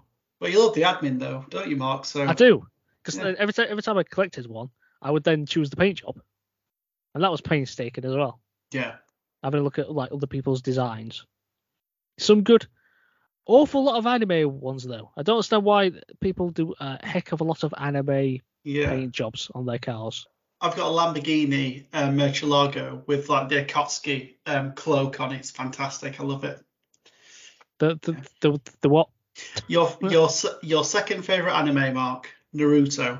It's an organized crime syndicate from there. So. Right. Okay. But one thing I didn't realize till I found out yesterday is that you get a free car unlock token, so you can actually use it to purchase any car you want in the entire game. So of course I went looking for the most expensive car in the game, and it turns out it's the 1955 Mercedes-Benz 300 SLR, which is 143 million credits. Blooming heck! So of course I had that. Oh yeah, naturally. But apparently that's they've included in that game because that is actually the most expensive car that's been sold in the world in real life. Yeah. Because I think that was a racing car that was it Le Mans? I might have got that wrong. But yeah, and it sold for 143 million, so they've just replicated that in game. I'd say it's not actually a great car. I don't think. They never are generally the expensive ones. To be honest, I struggled to scrape 4 million together to get my Bugatti Veyron. I put a police skin on that one, like a police car skin. Yeah, earlier today. I managed to do the Goliath run. Have we done that? Probably. So that was the first major race where you basically go around the entire map. Oh yeah. It took about 12 minutes. It felt like forever. But I was actually struggling on that for quite a while because the two leaders at the front were just blitzing everyone, and I don't even know how I managed to catch them up eventually. But I think it's scripted because when you do some of these races, they do make them go in front, and then you somehow get back into it, like by literally a millisecond you end up winning. It's like them train races. The showcases are scripted, you can tell that. Yeah. But I've not come across one of them in this game. I hope they exist. Yeah, there are ones like that. That's a bit more grandeur, yeah. Yeah, because I've not come across them yet. Have you done the one where you have to go to a volcano yet and pick up samples and stuff? Yes, I've done that. Yeah. Yes. I enjoyed that. Yeah. But I was kind of hoping that the volcano would be like chasing us, like the lava would be coming down afterwards. Well, no, it didn't happen. But I have to say, I don't think Mexico's that interesting an environment. It's colourful. When you go into some towns, it's really nice. Or maybe I've not explored enough. I don't know. But is the formula becoming a bit stale now? Do you think? I don't know. I enjoy it. Collecting cars, driving around. I'm enjoying it, but in the end, it just feels like it's the exact same game, but just a different place. There don't seem to be any innovations anywhere. Yeah, there's no innovation anywhere. Yeah, I think definitely after Horizon 4, it is a little bit copy and paste because you've still got your barn finds, you've still got all your different race types, all your different vehicle types. It is very samey. I'll agree with that. Yeah, I have to say, quite a few of the barn finds aren't exciting. No, they're rubbish. I don't like them. They're not as good as they were in 4. But I do like the whole gift thing. I did get gifted a some, I can't remember the name of it. It's some sort of like 4x4 Jeep thing. It's actually pretty good. Although it had like US flags on it. So I had to go and change that. Get them stripped off. Yeah. Get that Union Jack on. I just got like the Mexico logo that's in the game. It's got like all colourful and all that. I got a paint job that had that on the side, which is quite nice. You get some free homes by having the Ultimate Edition as well. So I've got this Grand Via in the centre, and then one on the coast. But no, overall, I'm quite liking it. But it's just becoming a bit more the same. I think they need to start doing something a bit different. I think 4 was a better environment to drive around so far. I think with 4, there's some places that I've actually been to, so it was really nice to see that in game. Yeah, it might be a slight bias, the fact that we're in the UK, so maybe that's the thing. But I've just come across a lot of desert, and that's pretty much it.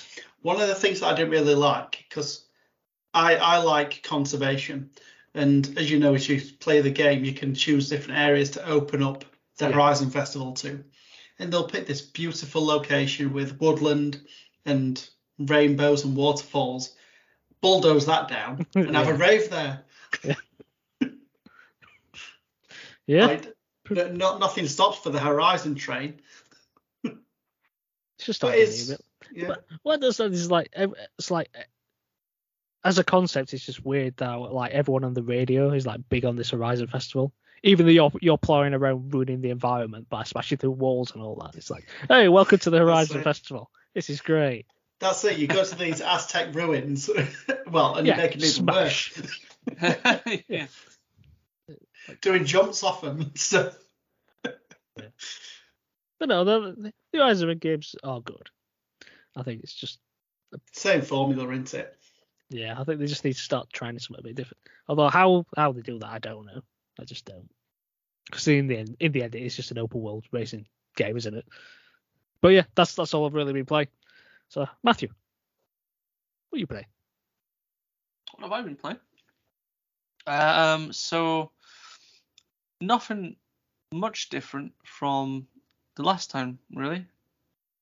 If I was to go through my very short list, so I've been continuing my playthrough of Borderlands.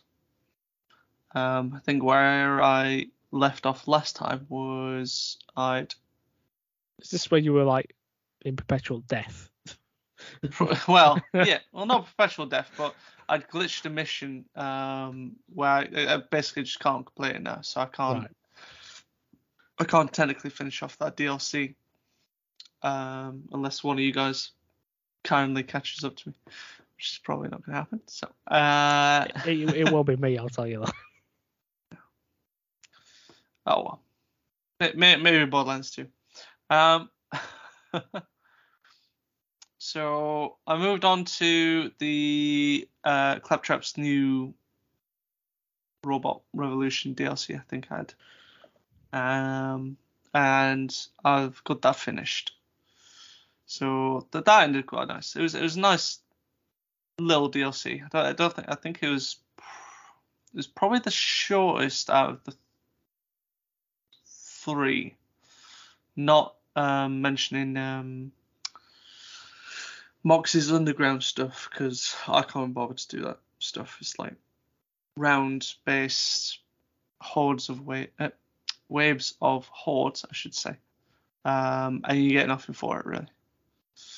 So I kind of ignored that. Finished the Claptrap 1, really enjoyed that, and was dedicated enough to playing this game that I ended up. Will it be my first this year? I'm not sure. I can't remember, but it's been a very long time since I picked up a Platinum trophy. So there it is. I've now Platinumed Borderlands. Shut up, you. Well, I feel like celebrate. Fine. Fine. I feel like it's our first Platinum this year. I don't know. I can't think. It can't be. It don't feel like it. No, it doesn't. I'm sure on this pod you mentioned you've got a Platinum or something. Feels like every other week you do. I I probably have, but it does feel like it's been a long time since I last platinum something.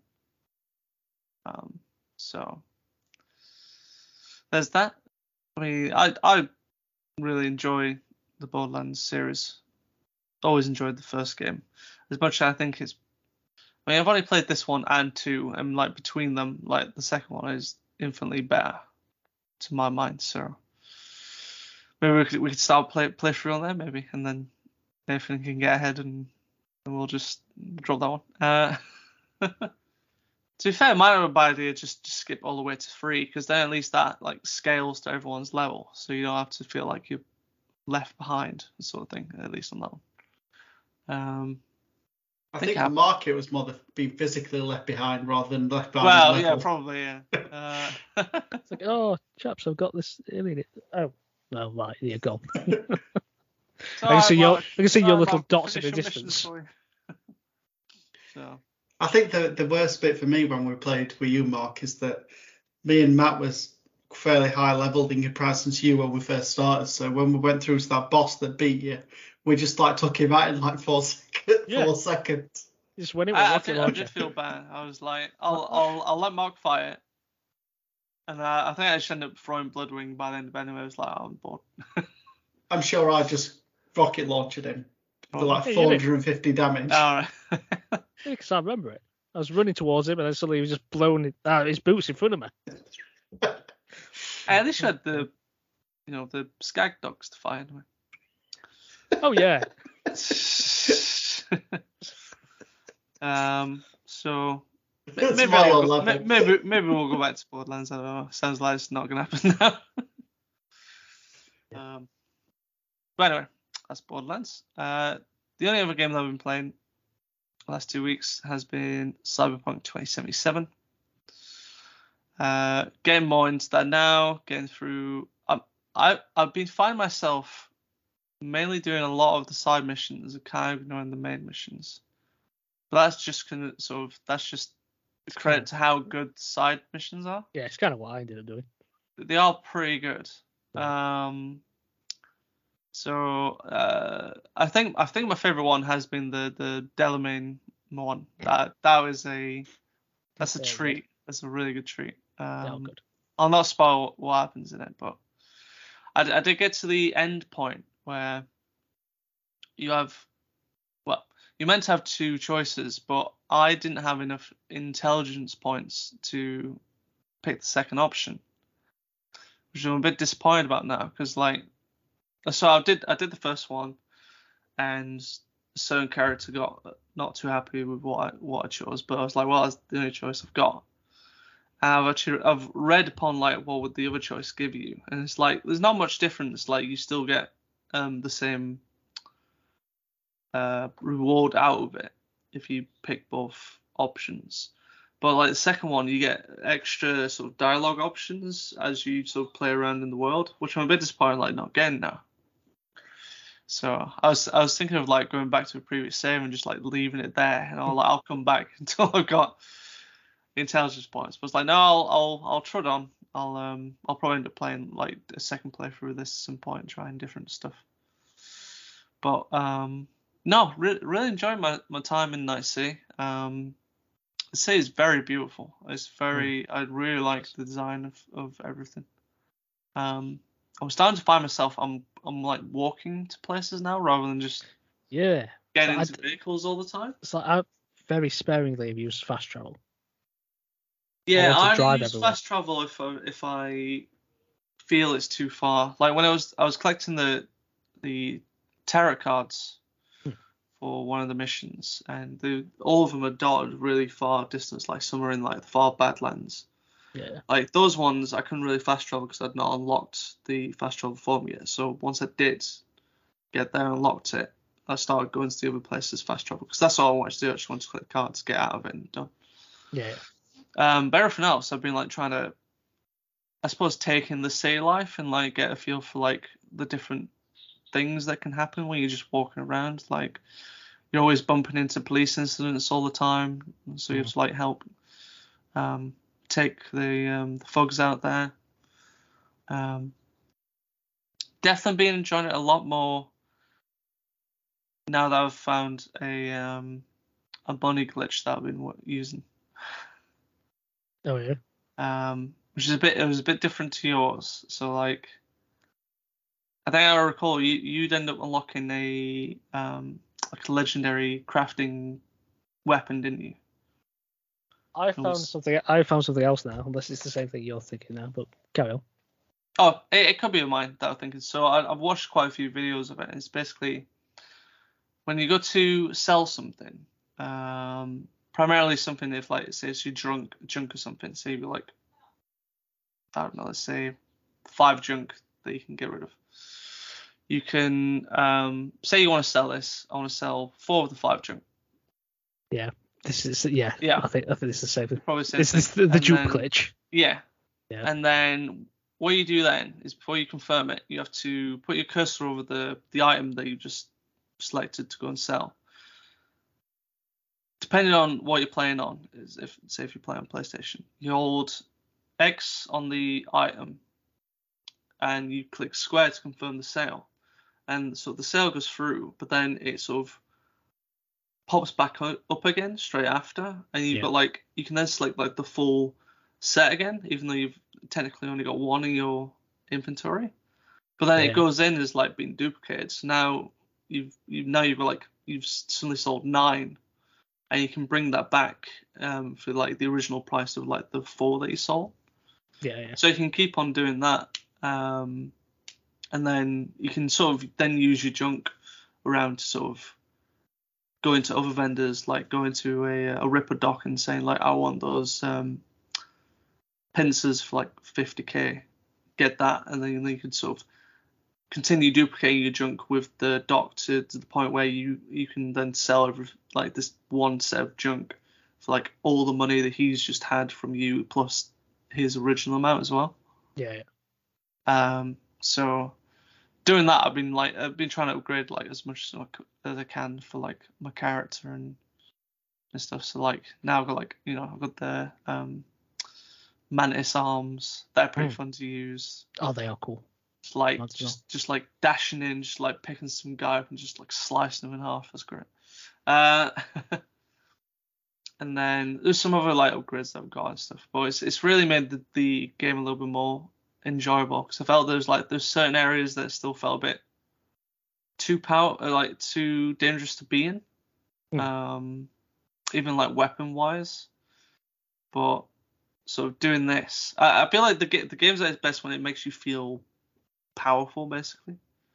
Yeah. You feel like you can do whatever you want and stuff. So I did all that, and now I went to do like another main mission where I ended up coming against this like really like massive guy with like massive muscle and stuff, and he's just like trying to pummel your face off. And I can imagine like if I had none of these upgrades, I'd probably die pretty quickly.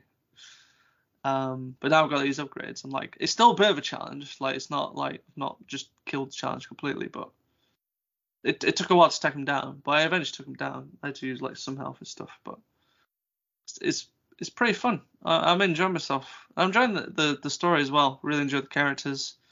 Side missions, like I said, most of them got a lot of character and depth to them and a lot of fun. I just like Night City as well. So yeah, that's all I've been playing. How about yourself, Nathan? Yeah, so I'll get into something quick first. So the first thing that I've been playing, obviously, a bit more FIFA 23. So got my career mode, and got Sheffield went into the championship. We are competing, which is good. But I've got a couple of tough games coming up, a couple of local derbies. So my next match is going to be Sheffield United at home, and then after that I've got Leeds away. So pretty tough competition, but we'll see how that goes. I think at the minute I'm second in division. Made some shrewd acquisitions in the summer, so that's going well. So that's that. The next game that I played and I've completed, not platinum because I'm not about that life, is Stray. Hey. Oh, this was absolutely delightful. Absolutely loved it. I did tear up twice while playing it as well. So Okay. just full disclaimer: once near the beginning and once at the end. Okay. I'll talk about the bit at the start because it kind of gets into the game and kind of pushes what happens. But as the game starts, you are your cat, unnamed cat, ginger thing, cute thing. As Mark said, with its cat gang. Yep. And you can interact The with Pussy each Squad. of the cats. Let's get it right. The Pussy Squad, yeah. And you can interact with them all, so you can go up to one of them and have like a play fight and then rub up against other ones. And then as you interact with each of the Pussy Squad, they all curl up around a box, and then you go to sleep, wake up, and then the adventure begins. So early on, it's all about learning the mechanics, so the movement of the cat, and how to jump and traverse the world that you're in. And then as you're doing that, eventually you jump onto a pipe and it breaks, and the cat's like hanging on. And honestly, at this moment, I've got PTSD about Lion King. Do you know the bit where Mufasa dies? Yeah. And then the cat like falls and goes down this cavern, I'd say, into the sewers, and it wakes up and it starts limping. I'm like, oh no, don't do this to me.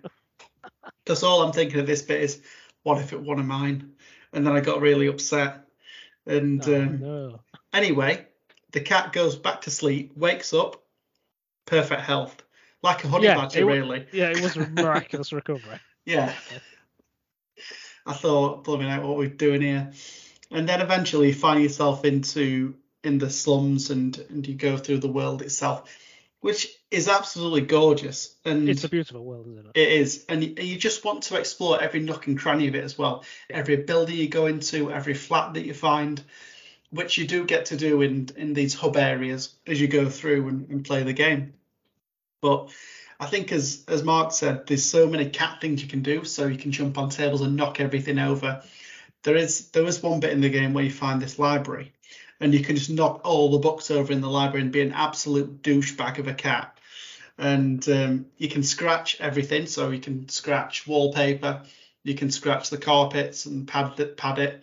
To be honest, a lot of the time I just spent my time doing that for ages. And what's really nice about it, because you've got the haptic feedback on the triggers, you do get that. Yeah, that's it. You just feel like a cat. It's great. And in terms of all the other characters around it, so you do have a robot that comes with you and does. It's kind of this robot does the communicating. So B12 is its name, and you find out about what happened to it and what it actually is as you play the game. But I won't give that away.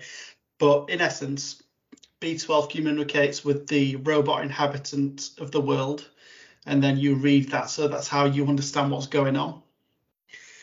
And but it's just great just finding out the stories of these robots, because it is post-apocalyptic. So that's why this world is run by and have been taken over by robots. But they've got their own dynamics and their own hopes and their own dreams. And as you go into these hub areas, so I think the first one's called like the slums or something, you can go around and speak to these people. So for example, there's a musician, but there's no music to play. So you have to go and find records, and then you can give her the records to play. And some of those are absolutely fantastic. Yeah. I love that. And there's other things that you wouldn't even think could fit into the game. So there was one point where I was doing these kind of like side quests. So I found this wire so that I could make this tunic, but down the line I had to give it to somebody to keep them warm so they could do a bit of coding work for me, for example. And I never realized it would fit into that. I thought the tunic was for me, being the cat. And I'm like trying to put it on, but I couldn't. I'm like, oh, this is bull crap. I want clothes too. But it turned out it was for somebody else. So yeah, I totally understand that. But when you're in these hub areas, you do just want to explore, because you can jump onto the rooftops and do pretty much whatever you want. But there are bits in the game where you can, for example, you'll find a bag and you put the bag on your head. So it blinds the cat, but it changes the control, so the invert. So it's sort of really difficult to know where you're going. I thought that was a really cool moment as well. What else? God. I was just going to say, I just wanted to mention the satisfaction of when you just go to sleep. Yeah, the purring sound. Yeah, because you can find different places where you can sleep, and it pans out, and you can relax. And again, the haptic feedback plays into this because the controller purrs as well.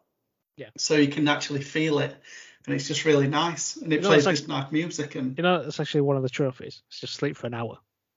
Really? Yeah. Oh, I didn't know. Yeah. So I just put it on and just left it. Fair dues. Is that one of the gold ones, or is that? I don't know. But yeah. Yeah, it's and if you go off the beaten track, what you have to do as part of the game is try and recover some of B12's memories. So there's things to find from that point of view, and there's some ingenious things that you find as you go through the game, finding these memories and where they've hidden them. Oh, it's just fantastic. Honestly, if I could erase my memory and play it all again, I would, because it just seems too short. I think for me, I completed it in just over 6 hours, which not the quickest, because I did try and take my time and explore things and do what I could. I could probably maybe do it in 2 or 3 if I really wanted to try and speedrun it. Because speedrun, it was one of the trophies as well, wasn't it? The speedrun, do it in under 2 hours. Do it in under. Yeah, that's right. Yeah, I don't think I've got much of a chance of that, but yeah, it is just a joy to play and a fantastic experience. I don't want to get into any spoilers or anything, but in terms of like pure gameplay, just everything about it, it's great. This is what we need more of. Like, as I know I said it's too short, but some of these 6 to 12 hour experiences that are just fantastic. Yeah, it is terrific. It is terrific. Yeah, I had to wait for it to come out physically, otherwise I wouldn't have played it. But to be honest, I did forget because I only got it a few days after it came out physically. But yeah, I'm glad I finally got it and played it. Lisa's playing it at the minute, so she's giving it a go. But yeah, anyway, on to another game that I've been eagerly waiting for that I actually did get on release day. A Plague's Tale Requiem. So I'm not too far into this yet because it only came out about 4 days ago. Well, it only came out 7 days ago as of the posting of this podcast. But what can I say about this? I just love it so much. I love the first one. I was concerned that you were going to say, I don't like it. Oh, it's crap. Yeah. No, I do. I enjoy it. It's the continuation of Missy and Hugo's journey. Basically, the way it starts is what happens is Hugo's got this thing in his blood called the macula that allows him to control all these rats that have come in via the plague. And basically, he's gone to the next stage of whatever is happening to him, and he's going to die. So we had to go and find this alchemist for him to kind of look over Hugo. So that was kind of the first bit of the game, like getting to this city called Red City, finding the alchemist, and then him basically condemning Hugo. But Hugo's been having these dreams of this island with this phoenix and this kind of pool of water and stuff. So you think maybe if we can get to this island, we can try and save him. So that's kind of the start of the game, like you saying, right, we need to get to this island to try and save Hugo because otherwise he'll die, pretty much. And that's it. You're off on your adventure from then. But it's bleak, and it's in a lot of ways it's very horrible. But I do really like the setting because it's like Middle Ages France that you're going through. So there's some kind of really beautiful, colourful towns that you can go through. But on the other hand, it's full of dead bodies because of the plague. But I love that as well. Love the dead bodies. Oh, so this is the one you want smell-o-vision for? Yeah, that's it. Yeah, to be honest, that's what I thought about when I was like, it'd be great to smell a rotting pig. But wet rats. Yeah, yeah, that's it. Millions of wet rats. But But yeah, that's it so far. I think. How long have I been playing it? Maybe 4 or 5 hours, because I've not much chance to dedicate to it yet. But it's pretty much, in terms of the gameplay, it's more of the same as the first one. In terms of the puzzle elements, the stealth elements, which, to be honest, I don't really like much of the stealth stuff. I'd rather just kill everybody. But sometimes you've got to sneak around if you can.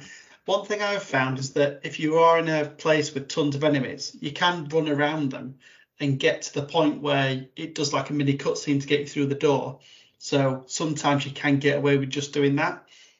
And there's been a few times where I've got a bit annoyed with it, where I've cleared like the rats away from a particular room, and I feel that I managed to get through, but one of them snapped me, and then I've ended up being consumed by the rats. But anyway, got past that in the end. But yeah, I'm really enjoying it so far, and I just can't wait to get through it and get it completed.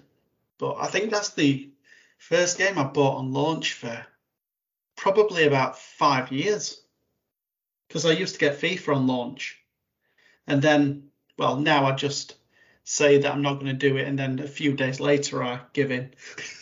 Willpower. It's near enough launch.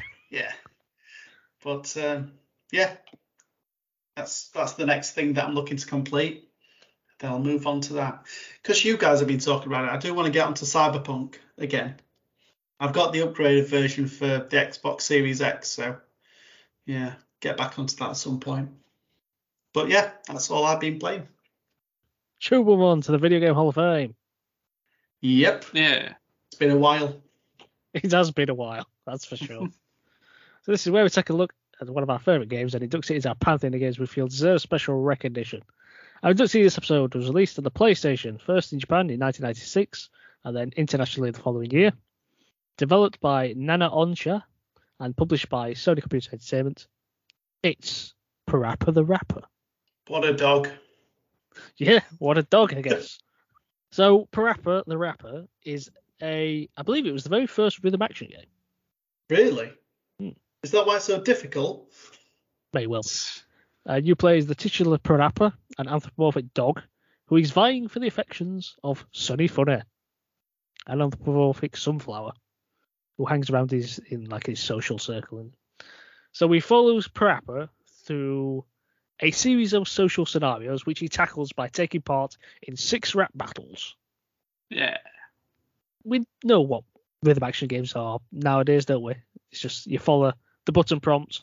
So the thing at the top, the button goes along with it. You have to press the correct button at the correct time. Yeah. In sequence. Yep. Pretty much. That's pretty much it. It's a 3D game, but all the characters were flat, weren't they? I just found that quite amusing. Yeah. The cutscenes were kind of in 3D, but then the gameplay was more 2D.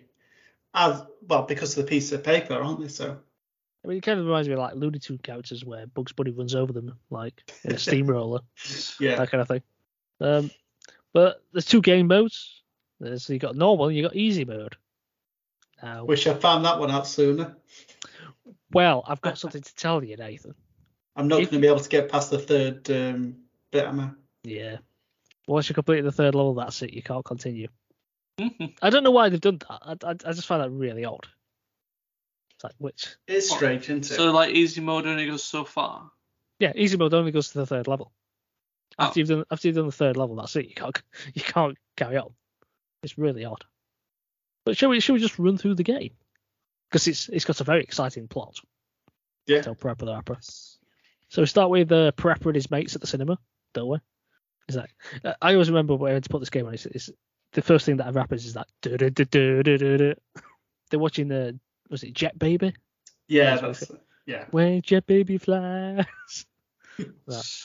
So they go to the cinema. They've enjoyed this film, and then they leave to go to this burger joint, don't they? And then we're introduced to the gang. So of course, PaRappa, Sonny, but then we've got PJ Berry, a lazy and often filthy bear, and then we've got Katie Cat, just a cat, basically. Now PaRappa is one for daydreaming quite a bit, isn't he? Yeah. So when they're ordering the food, he's daydreaming about Sonny, of course, and then he just accidentally orders water. And then as they're sitting eating the food, a pair of bullies walk in, and one of them tries to chat Sonny up, and then insults the rest of them. and she tells them to stop. And then the antagonist of the whole piece turns up, doesn't it? It's Joe Chin. Joe Chin. There's no need to fear because Joe Chin is here. He's a complete prat. But we'll get onto him. So this dude, he's another anthropomorphic dog, isn't he? Yeah. But he's built like a brick doghouse. A brick chin house. Yeah. But he's got the hots for Sonny as well, and he begins to babble incoherently towards these bullies, thinking he's the dog's doodars. And then the gang wander off because they're just sick of hearing him phone. And then, but PaRappa's just like still sat there, and he comes to the conclusion that he needs to become a hero in order to protect Sonny's honor. Yeah. So what's he got to do? He's got to believe. And then, of course, that leads us to the first level in the game, isn't it? So he decides to take a martial arts class led by Chop Chop Master Onion at the Fruits Dojo. Now, for me personally, PaRappa the Rapper was the very first. It was the very first PlayStation game I ever played. Was it really? Yeah. Wow. And it is terrible as the first game to ever play because you don't know the button layout. I had so much trouble the first time I ever played it. I was probably like you, Nathan, not be able to get past that first level. To be honest, I still to this day have to keep reminding myself where circle and square is. I've got X and triangle down, L and R. You've got X and triangle down. Yeah. No, you haven't. Of course I have. No, you haven't, I'm afraid. No, you don't. I don't know where the circle button is. Lie. So we're going through some of the lyrics here. So kick punch is all in the mind. If you want to test me, I'm sure you'll find the things I'll teach you is sure to beat you. Nevertheless, you'll get to listen to teach you now. Kick, blah, blah, blah. Don't get cocky. It's going to get rocky. We're going to move down to the next year jockey now. I mean, it rhymes, I guess. Lyrical genius from the Onion there. Yeah. Yeah, I see you getting better. Kick to the limit in order to get her now. Is he referring to Sonny there? It's going to get harder now. Come on now. Harder. Yeah. Come on now, why don't you follow my words because we're almost done. I'll make it easy at first. I want to see if you want to see what it means to be the man with a master plan. Are you the man now? I quite like that, though. That's quite cool, though. Do you ever notice what happens if you press the wrong button? They have those little characters pop out. Like the the little onions. Yeah. Things like that. And do you know what? Do you ever see what happens when if you ever achieved cool status? I've never been cool, so... Don't know about that. Well, Chop Chop would kick the walls down and just like blast off into the sky. Well, then following that, obviously we return to Joe Chin. He's still babbling in the restaurant. Now the restaurant's now empty because everyone's buggered off for the night. The gang go outside enjoying the day out in the sun, eating the ice cream, and they decide to go and visit the beach. But it's quite a long way away, and they've got no car to get there. So surely there's bus and taxi services, I would have thought. But anyway. So then this massive red, like, vinyl panther seat covered open stretch limo rocks up, doesn't it? And who steps out of it? Joe Chin. Yes. PaRappa's arch nemesis, Joe Chin. Trying to play up his cool dude facade. I mean, he's a cool dude, isn't he? If I had a hot tub in my car, I'd be cool as well. What I didn't understand is that he said that the car is capable of leaping over tall buildings in a single bound. What? It's a car. What's he on about? I don't know. It's Superman. So he asked the girls if they want to go to the beach with him. And Sonny says, sure, as long as they can all go. Joe concedes and tells the ladies to sit up front with him and tells the two blokes to sit in the back. Like, just behind the exhaust. Like blowing the face. And then he reverses into the donut shop, knocking him unconscious. But then PaRappa goes into another one of his daydreams. Imagine himself driving Sonny around. In a flying car. Yeah, in a flying car. And he decides to take his driving test with Instructor Mussolini. I love that name. Oh, God. Mussolini. Yeah. All right, we're here. Just sitting in the car. I want you to show me if you can get far. Step on the gas. Blah, blah, blah. When I say boom, boom, boom, you say bam, bam, bam. No pause in between. Come on, let's jam. That's the way you learn to drive. I'm glad you know which way to go, but it ain't going to stop me. Here we go. Whoa, ho, ho, ho, stop the car. We got an emergency, can't you see? I'll be honest, I didn't understand why Inspector Mussolini was dressed up like a police officer. I know. Why is the police officer giving you driving lessons? Yeah. I've never Weird. seen a driving instructor with a uniform. And he wore a skirt. Hey ho. There's a woman. Is it? I thought we were dudes. Yes. It's a woman. Oh, okay. Breaking boundaries.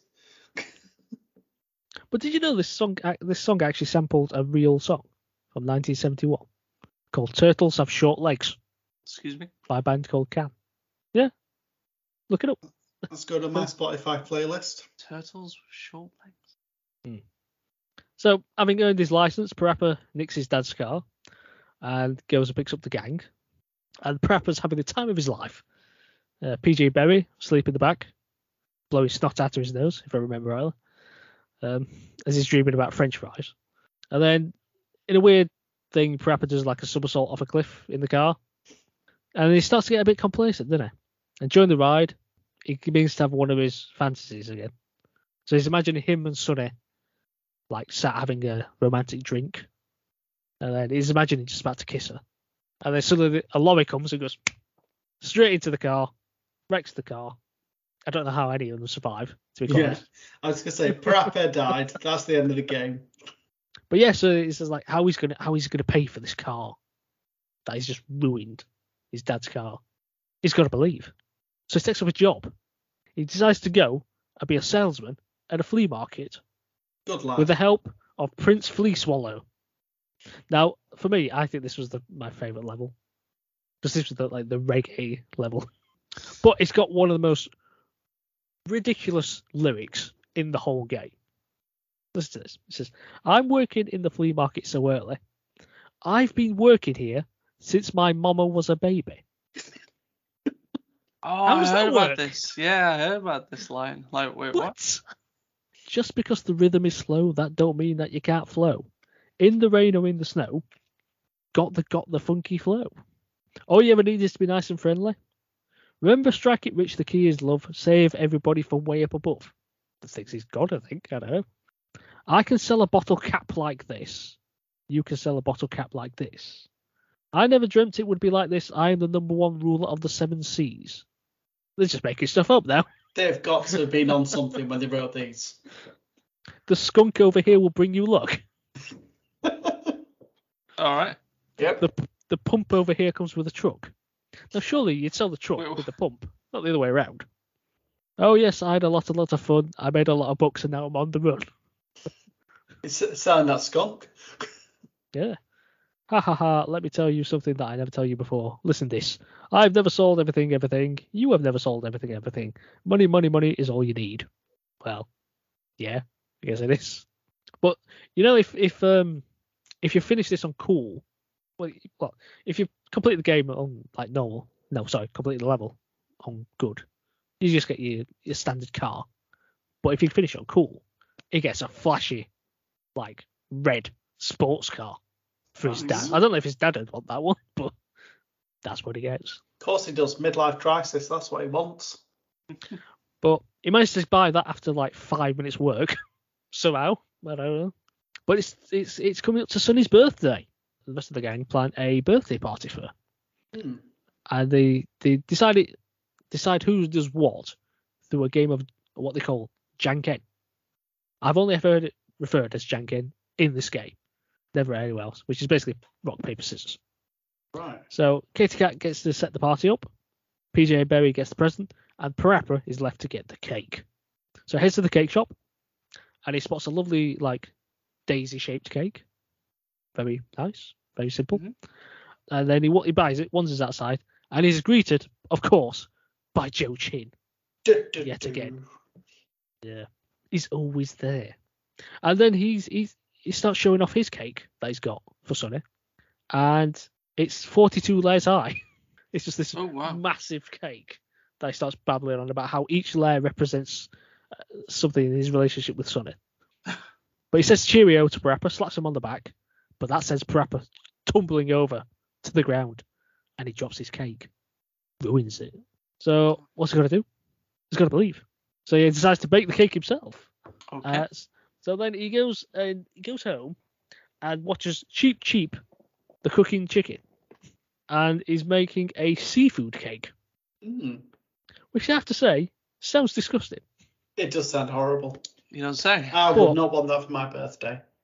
But I would still try it. I think this is widely regarded as possibly the most difficult level in the whole game. It was so tough, this level. Every single day, stress comes in every way. I ain't got no time for nobody. My style is rich, dope, fat in which. We'll make a cake today that looks rich. Crack the egg into the bowl. Mix the flour into the bowl. Making a cake, yes, means you got to try. I'm doing this for years, but don't ask me why. Butter joins the bowl. We're making us a cake that you've never seen before. I mean, it is a seafood cake, so of course we've never seen it before. Yeah. Heat up the oven. Now we're on a roll. Cheap's the name of my soul. The other day I was called a little turkey, but I'm a chicken, got it? You beef jerky. All right. Put the cake in the oven for a while. I mean, a while. I mean, this is a cake. We need specifics. 180 for 20 minutes? And it's seafood. Seafood can be dangerous if you don't cook it right. You know. Leave it there. Come on, clean the pile. Here I got a little sample, because ample time's just what we don't have. None of that even makes sense. A chicken in the kitchen is making all the sound. The cake is done while we were sitting around. All we've got to do is apply the final touches.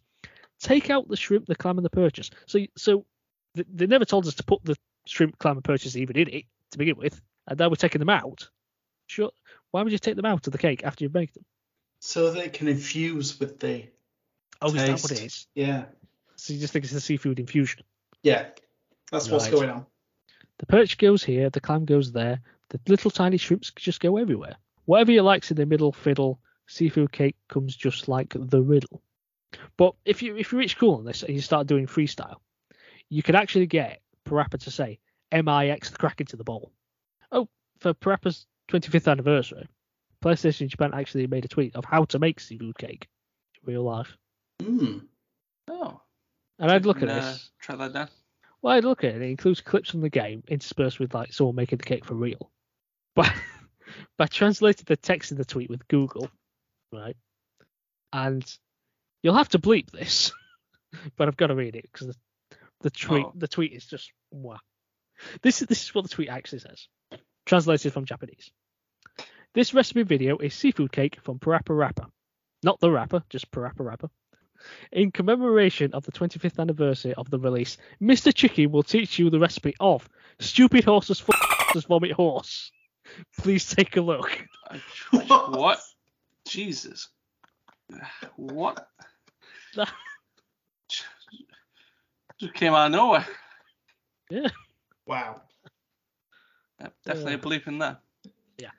So they go have this picnic party, don't they? It all seems to be going well. PaRappa starts stuffing himself with this cake. So he's made the cake and then he's just ended up eating it all anyway. But then Katy Cat is like a wingman and she drags PJ Berry away. So then PaRappa and Sunny can have some alone time. But oh no, the cake begins to get its revenge. Must have been that shrimp. Yep. So PaRappa's stomach starts doing somersaults and he needs to go to the bathroom. PaRappa the Rapper. Indeed. I mean, I told you that he hadn't cooked it enough, you know. In an interesting turn of events, PaRappa's discomfort leads Sunny to believe that he looks more manly. I think she's starting to fall for it. But PaRappa's getting a bit mad now, and so he desperately tries to find a petrol station, which he does, and he sprints around the back, and he's greeted, coincidentally, by all four people who he's previously rapped with, who are waiting in a queue for the toilet. And then they have to have a series of rap battles to make it to the toilet. That's how you jump the queue. You don't wait. Yeah. You rap battle with him until you get to the front. We need that in real life. That's it. I'd get in on that. Yeah. So speaking with Chop Chop Master Onion, it says, I need to go just as bad as you. What I had this morning, I don't even want to say to you. Kick, punch, turn and chop the door, or I will fall to the floor. And then we got Mussolini. No way. I've been sitting in my car, yes, now for days. Did you check the toilets on the right? Did you check the toilets on the left? Prince Policewool, ribbit, I can't hold it. The last toilet I had, I'd already sold it. In the rain or in the snow, I got the funky flow, but now I really got to go. The toilet over there will bring you luck, so give up. I got no time to spare. And then finally we got Cheap Cheap. It says, walk the walk, even if you can't just talk the talk. I got a call. I am a chicken from the kitchen, and I ain't kidding, although nothing is written. Crack, break, fix the door, I gotta go, so yes, open up, This is another song that samples a real song as well. So this is one called Fire Eater by a band called Three Dog Night. Okay. And if you get cool on this, the line clears, so everyone backs out of the queue, and PaRappa dashes to the toilet. But then he ends up in like some sort of psychedelic world, and the toilet's like moving away from him on some rails. You got to chase after it. But yeah, after finally emptying his bowels, he returns to the car, and disaster. Sonny is disappointed that he's turned back into the old PaRappa. So the sacrifice for love. Give yourself diarrhea, apparently. So PaRappa returns home to find he has an invitation in the post to the opening of Club Fun. Very original name there. But you can bring a guest. So who does he invite? His dad, of course. No, it's Sonny. Him and Joe Chin on the pole. So he goes to pick her up, and he's greeted by Sonny's dad. Was a plant pot for her head. Makes sense, I guess.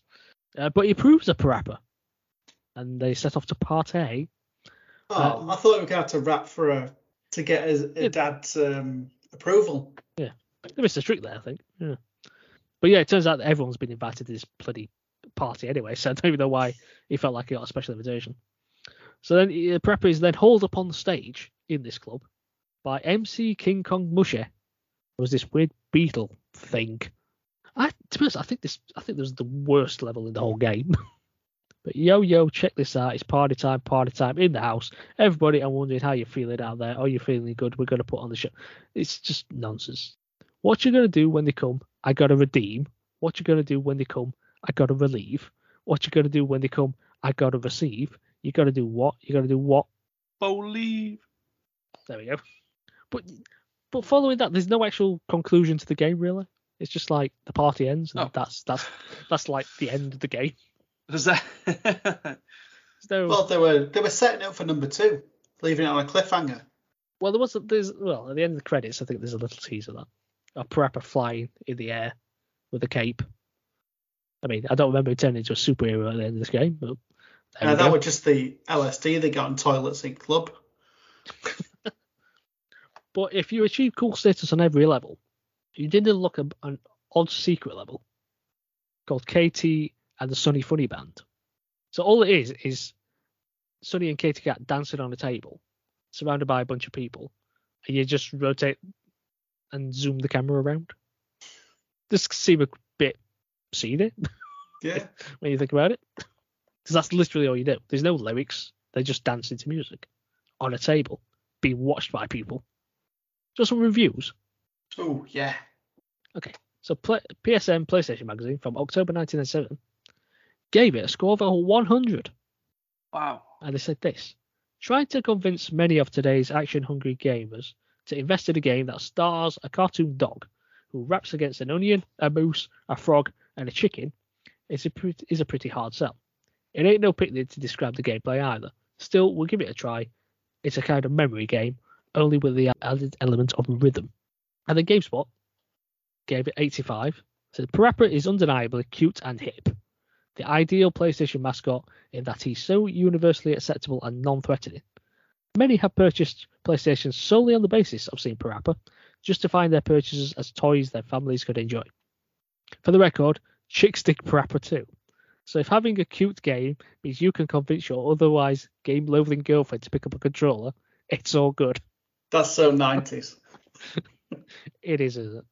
But did you see they released a series of adverts which featured PaRappa and Crash Bandicoot? Really? Oh. Yeah. And they shared a house together. Oh, that's nice. It was... there's a compilation video on YouTube. Check it out. They were a bit odd. But did you know there was a PaRappa anime series? Yeah, I did see this. It was the TV series. Yeah, it ran for 30 episodes.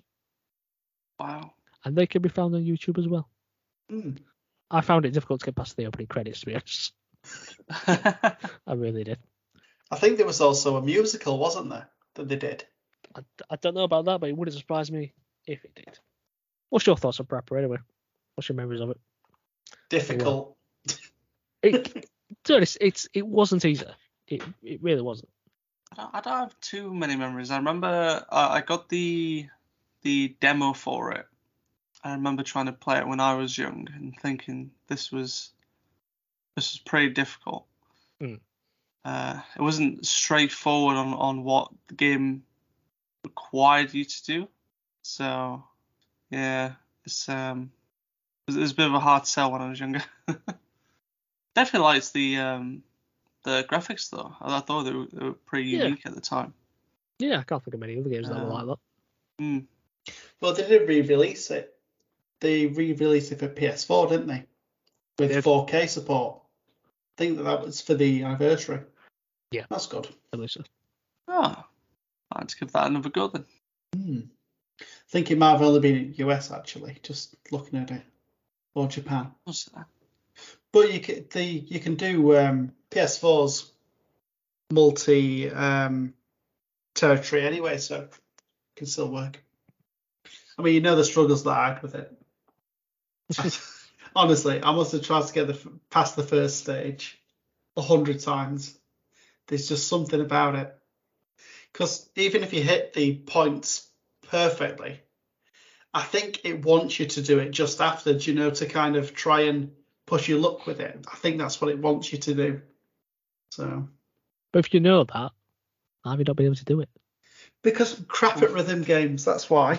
But you know buttons. Yeah, but what happens with me is I'll get one wrong and then they'll muddle me up. What's happened is when it comes up with X, you press the circle, aren't you? Yeah. So anything that comes up with X or triangle, then I'm clicking circle. Yeah, that's it, Mark. You've sussed it. I'm going to go and complete it now. There we go. Yep, there we go. But hey, you might, you finished the second level, didn't you? Yeah. Well, there you go. Complete the third one, and that's it. You complete the game if you play it on easy, don't you? That's it, yeah. There you go. Give me that platinum now. Even though you can't get any trophies on PSP, but hey ho. But I didn't find out until like a few years ago that there even was a sequel. Was there? Yeah, PaRappa the Rapper 2. I spoke about it quite a few weeks ago. Let's have a look. Oh yeah, for PS2. Yeah, I didn't even know that exists. I suppose I even bought it back in the day. You bought it subsequently. Have you got it now? Oh yeah, I tried it a few months ago, and it did not go well. It's quite expensive. It's like 45 quid. Is it even more difficult than the first game then? Well, I can't guess, but I could get past the first level on it. So, yes. Welcome to my world. Give that one a miss then. It's fun though. I'll give it that. Like all the characters are all zany, and it's just a nice game. It is a nice game. Yeah. Yeah. There's no malice, apart from having to beat everyone to get to the front of the queue for the toilet. We don't physically beat them. No. Beat them verbally. It's just like we can learn a lot from PaRappa the Rapper. I just think we should do rap battles a lot more with people. Yeah. To settle disputes. Yeah. Do rap, not war. Exactly. We'll end on that. More rap, less war. If you enjoyed listening to us, please consider tuning in next time. We release bi-weekly on Tuesdays. You can visit our website at jokingdolphin.com where we post the Hall of Fame. Also, feel free to follow us on all social media platforms to continue the conversation. You can find Joking Dolphin on YouTube and Facebook, as well as on Instagram and Twitter at Joking Dolphin. Until next time, thanks for listening. Goodbye. Bye. See you later.